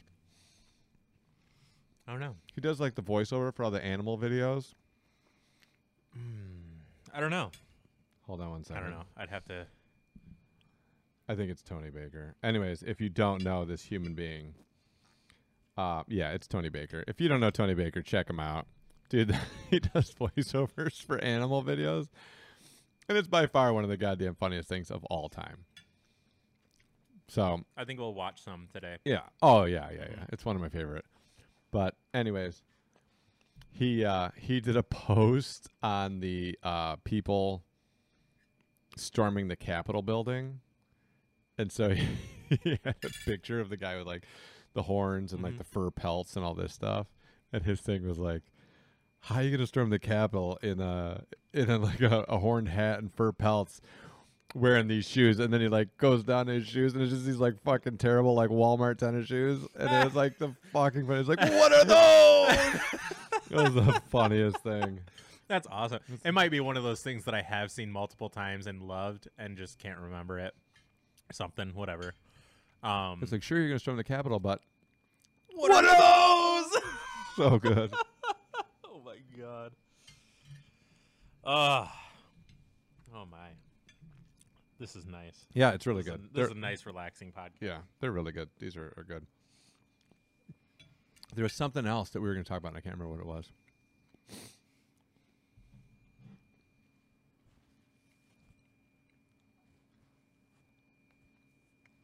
Another question? Yeah, there was like one more thing. I don't know. I don't remember. Redmond's typing right now. Cool. Mm-hmm. Haley King just just joined our group.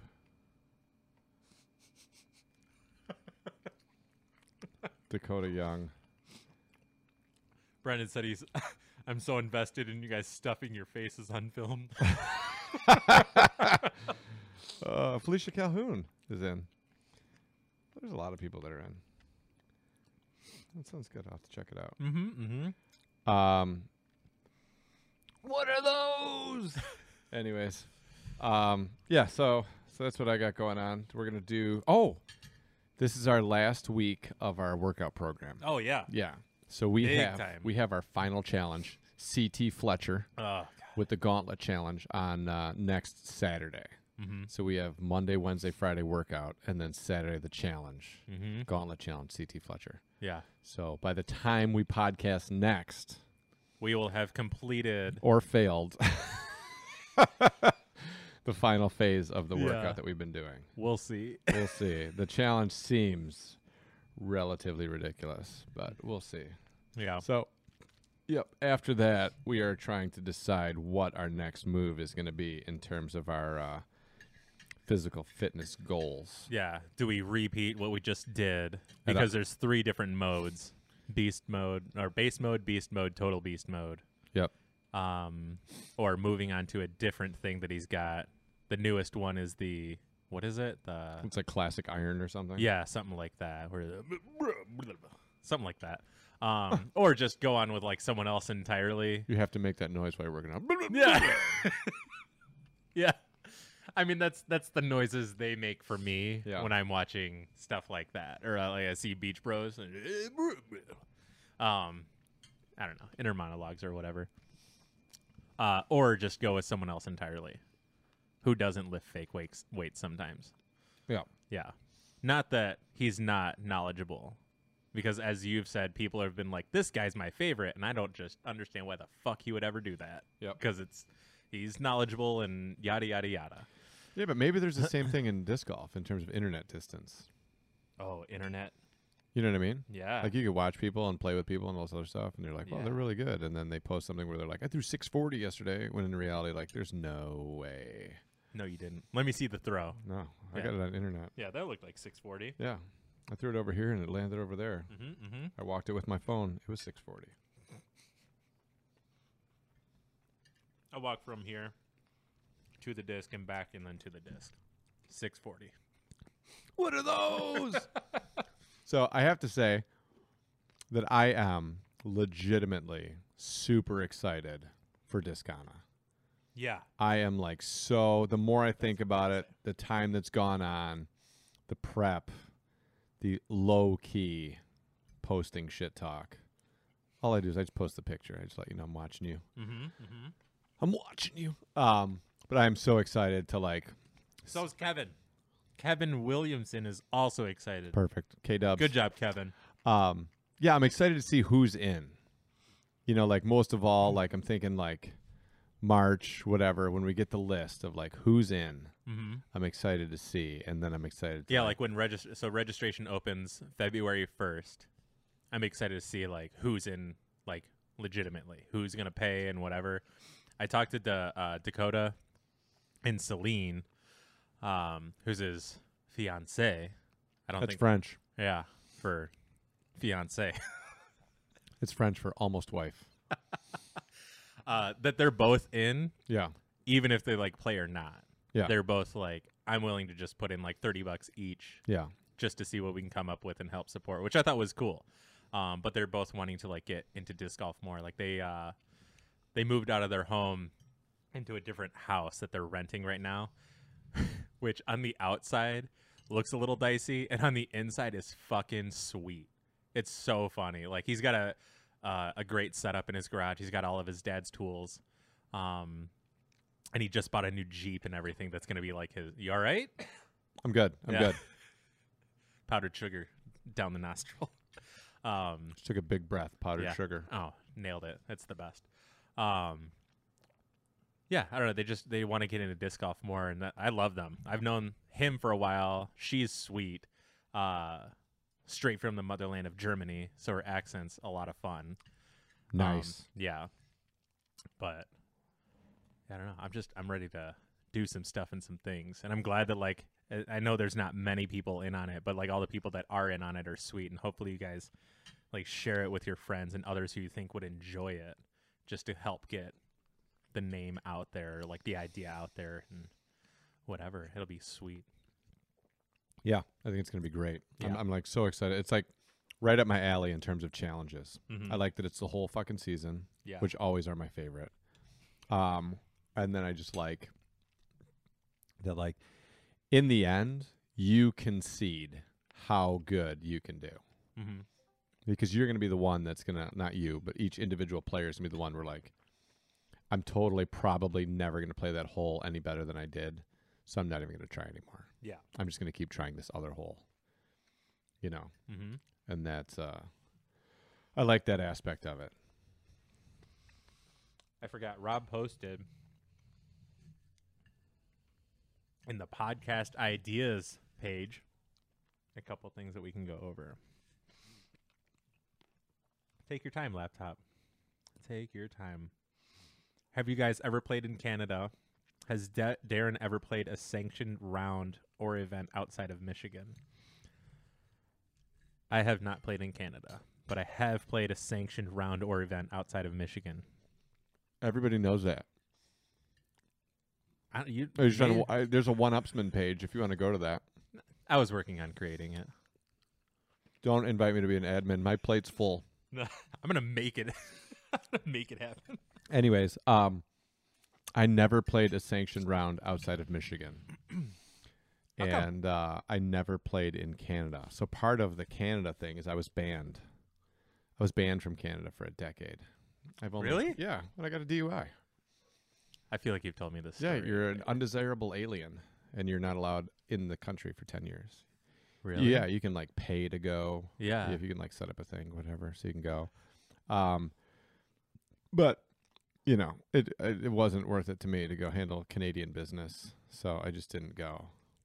But as of July 22nd, 2020, I am open. I'm welcomed with open arms back into Canada. It's just been COVID. We'll see. It's just been COVID. See. And some people think that COVID has been a conspiracy to influence the election. I think it's all my Canadian haters. They're trying to keep me out of the country. They figure if they have this whole Gilbert pandemic, said, make sure to keep him away from me. keep him away from me till I get off Discraft. I don't even want to see that guy. Or get off Innova. I don't even want to see that guy. But anyways, yeah. So they've been holding me down, keeping me out. Yeah. All the haters in Canada. Oh, big time. Rob says, I leave for a while and now I come back and there's food. Well, the food's gone and it was delicious. Hold on. And then Rob reiterated that he updated, and I told you about this, that he added basically a tiebreaker part in the scorecard that you should be able to see live, I believe. Right, Rob? But basically, it's broken down as like it's a number, but it's not a whole number. It's point, and then I think it's 6 to it's like birdies, pars, birdies, pars, eagles, albatross, whatever it is, and then however many that is creates that number. Yeah. So obviously, the lower number would be the winner in a tiebreaker. Like you have the same physical score, and then however many that took up to actually make it then determines that winner. So the only way would be if you scored exactly the same in terms of same number of birdies, same number of bogeys. Yeah. Sweet. Yeah, which is sweet. Because then we don't have to fuck around with it. Yeah. It's instant. Yeah, big time. Yeah. And the thing is awesome. So like Rob is like big time MVP. Hence why he's got his own role in the Discord and has earned himself mod status just by like how much he's put into it. I heard that he was handed some power though and then was just abusing it. Oh yeah, he was abusing the shit out of it. Yeah. Clear messages this, clear messages that. Whoa. So on and so forth. He got drunk with power. Yeah, look, here he goes again. It's not rank, triple exclamation points. Let's see. He posted. Let's get back here.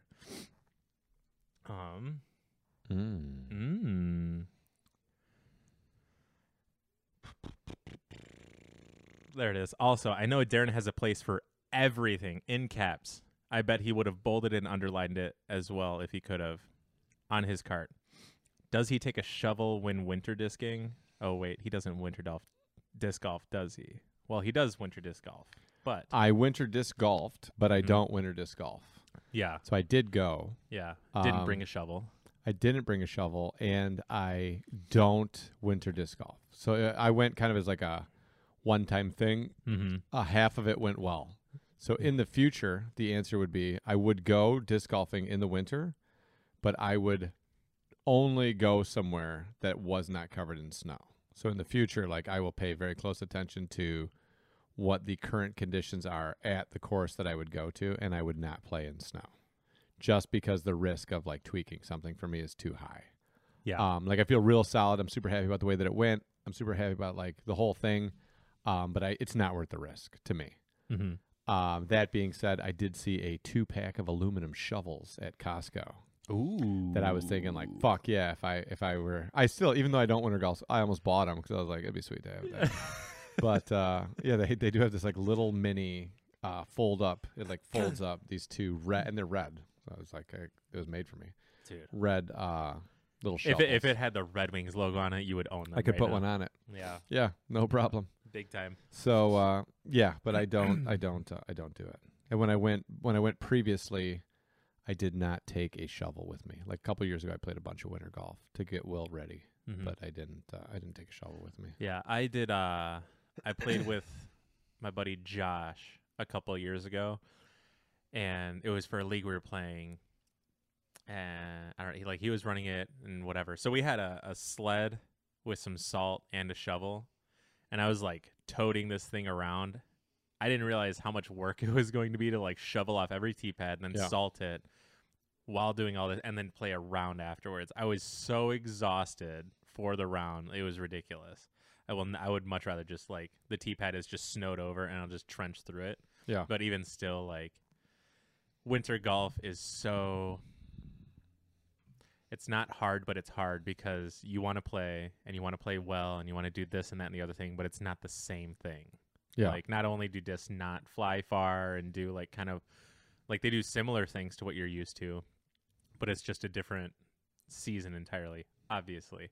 But like how you can just lose shit so easily and then like throwing with, I don't know, streamers on it or like Kool-Aid packet droppings on it to like show where it marks in. It's like a really weird it's like kind of like carnival-y golf in a way, like to me in my head. So like I try to always go out there and just like enjoy whatever the hell it is. Like the couple times I've been out this winter so far, even like playing Northridge and stuff, I had to like remember like this is winter, like more winter than what you're used to because out here it was dry. Yeah. And you don't have to contend with the cold, and there it's like you could lose it like in the snow, and then there's like ice on stuff, and it's real weird and dicey. It's just like just enjoy like you're out playing, and like you're kind of playing for a score. We made this bet and whatever. I look at it like if you've ever been a serious bowler, it's like going bowling with your friends and not having your shit. So like all of a sudden you're in like house shoes, you're using some ball and whatever. And like the whole time you're playing, like you're not 100% confident that your foot's going to slide the way you want it to. And it might get stuck and you might get caught up and, like, so you don't really commit to your slide the same, whatever the actual term is. Like you don't commit to it as much. Yeah. And then no matter what you do with the ball, like odds are, even if you play a 3-game series, like halfway through that third game, you're going to finally have figured out like how this ball is going to work. Yeah. And then you're almost like in your car. Yep. Yeah. And you're like hoping to shoot something sweet. So you could be like, dude, I shot, like, it'd be the same thing. Like if I went out and played a winter golf round and I shot like fucking, even, let's just say something, like if I shot 12 down at Firefighters, I'd be like, fuck yeah, dude. I went out and shot 12 down at Firefighters in January in the snow. But for the most part, it's just like, whatever. Like I just want to play. My friends are there. It's more of like a hangout social thing than it is like, how's my game going? Yeah. You know? And I just kept having the funny thing of like the discs don't fly as far. Or they don't fly like the same. So like I had a whole bunch of up shots where I was like, one, I was using the ringer, which I had never used before, and I was like kind of like trying to get used to that. But then even like I was doing like big, high, wide up shots to try to see like how does the ringer respond to different things. And then like while I was doing that, I was like, why am I collecting data right now? It's not going to do me any good later anyways. And then all those shots were like 40 short. Yeah. You know what I mean? I'd be like 100 out and I'd try to like throw a big hyzer up. Like the only one that finally went well was the one on 16 at Cass. Yeah. Like almost at the end of the second round. Like finally I figured out like how much harder I need to throw this than I think I need to throw it to get it to land where I need it to get to land. But all day I was just laughing at like, that's 40 short. Yep. That's 40 short. Yep. You know? And then like my Flex GT, Rocco, when I threw Rocco on the island hole. Yeah. I was like, oh, that's fucking parked. It was it didn't even make the island. I was like, that's parked. I know. You guys are like, that's so short. And I was like, no, you it's were not. so sure. And we were even more sure that it wasn't. Yeah, you guys were like, that was short. And I was like, no, dude. Wait, that was the most drama-filled hole, too. Yeah. Yeah, because you just made up your own fucking rules. And I thought that's why we threw a second drive. Yeah. So if all of our first drives were out, we would just. Yeah. You were just mad because my ringer shot was right there. You wanted to steal it from me? No, you just kept saying, no, we're playing our second shot. And that didn't even come up until you saw where it was at. I thought that's why we threw a second shot. Oh, okay. Whatever. Yeah, anyway. I lost. It was a clear loss. Yeah. It didn't matter. Where do you feel Conrad ends up? MVP is obviously a front runner from the rumor mill. What lineups do you think would fit his game best? And then also, where does Ezra end up? I think those are the only high-profile players left without manufacturer sponsors announced for 2021. Okay. So for me, I think MVP would line up very well for Conrad because he doesn't throw super stable stuff. And it seems, and don't blast me for my ignorance, okay? Yeah. I'm just going on my experience of playing with people and my experience of like what they use and all that stuff. Yeah. It seems to me if there is any lacking part of a lineup from the MVP end, it's going to be that like super overstable long distance driver, right? When you need that, like, if you just want to go in like Innova terms, right? When you need that like really stable destroyer, right? Because that's how you throw MVP, Axiom, whatever. Like they don't necessarily have that disc. They might have. You might be able to find one. You know what I mean? Like, oh, this is the run of that, whatever. But like as a whole, they don't have the mold that is like that disc. Right. Everything else I think that they have. And I really like their stuff. Like I've thrown a bunch of their stuff. I threw a bunch of their stuff until this year when I went to not having a mixed bag. Yeah. It was in my bag for years. I really like their stuff. I think that they're a really good company. Hands down. They never had a lineup that I was like super pumped about. Like I'm going to use their shit. And mostly it comes down to mids. I have been like a giant Wasp fan. I have been a Buzz fan like forever. So like going to any single manufacturer, even with Prodiscus, like I had a whole lineup except for like something similar to a turn or something, you know, like whatever. I could still kind of work around it by just beating something else in. But they didn't have a mid lineup that I could use. You know what I mean? Like I remember watching like the in the bag of their like top guy, and he just had like 4 jokeries that were all beat in differently, and he would just use them as mids. Yeah. So with MVP, my big thing with them before, and we're talking, 4 years ago or something like that, was just like, I just couldn't do it because I just didn't like the mid lineup. Like they didn't have a bunch of mids that like I believed in. I'd throw mids every once in a while. I was like, oh, okay, that's cool. But like I've just really been, stuck on the mids that I throw. That being said, I think that their lineup would work for Conrad. Yeah. And I think I do too. I think that they make really good, consistent, reliable discs that fly really well. And specifically with the game that he plays, I think that he would be a good example of what their discs do. Yeah. Because he throws a lot of really delicate, consistent throws that are like finessey. And I think that those discs work well for that. Yeah, and I think a lot of that's attributed to not that he doesn't have a sidearm, but he basically doesn't have a sidearm. Backhand specialist. Yeah, big time. Yeah, I think it'd work out, and I think he's a good enough player, great enough player, to make stuff work. Yeah. Like, I think you get to a certain level where it doesn't really matter so much the discs you're throwing, just you have a preference. Even Simon said in whatever video it was, however long ago, it's like all discs are great. You just got to learn how to throw them. Yeah. So I think Conrad, no matter where he goes, is going to end up just fine. I think if anything, it would be going somewhere kind of like in the early days of Prodigy where they had a very lack of lineup. So they allowed players to, like, as long as you're throwing our shit and then you're filling the gaps we don't have right now with other stuff, totally like on board with that until we get a full on lineup, Right. I think. But they have a full lineup for right. sure. I'm not saying that they don't. Right. Like if he doesn't go there and he goes to wherever. Yeah. Yeah. But like I think they have a full lineup of he can make a bag out of it and make do with it and is a good enough player to figure it out. Yeah. Yeah. And I think, if you take him outside of that, I think one thing with him is he wants to win. Mm-hmm. Like he's done enough for long enough and been good enough for long enough that like just being a really good player isn't his shit. He wants to win. Yeah. Like you watch that dude out there, like he's really nice and he's, he is what he is and he, he's all this other stuff and he's really polite to the other guys and he's like, very, like good shot, man, and everything. Like he seems like he's very like positive with the other players. Yeah. But when it's not going well with him, like he contains it, but you can tell like he's fucking pissed. Yeah. Like when he's missing pots and like when it's not going well, like he plays with his heart on his sleeve to a degree, and you can tell that he actually really fucking cares. Oh yeah. He's not out there just to play. He's not out there to gain followers, to have a social media presence, to make money off of that. He's out there because he wants to fucking win. Yeah. So I think he's going to go to a company that has a lineup of discs and that has a production level of discs that are going to be what he needs them to be competitive. Yeah. He's not going to take like the 30 discs that actually work out of the factory and then like everything else is like, oh, Yeah. and he's going to be out there playing like, man, if I lose this, I'm fucked. Yeah. Because like they don't have another one like this. Yeah. So I don't think he's going to go to like, something dicey. So for me, it would be like MVP, Axiom, Mint discs, like that as a conglomerate. He could go to any one of the trilogy or trilogy as a whole, right? Yeah. Or he could go to Prodigy, right? Like I wouldn't see him going to like a new, like he's not going to be the guy at this new company. Maybe he will be. I'm just saying in my mind, I don't see that happening because I don't think that he would want to saddle like trying to work with discs that aren't going to be really good. Yeah. That makes sense.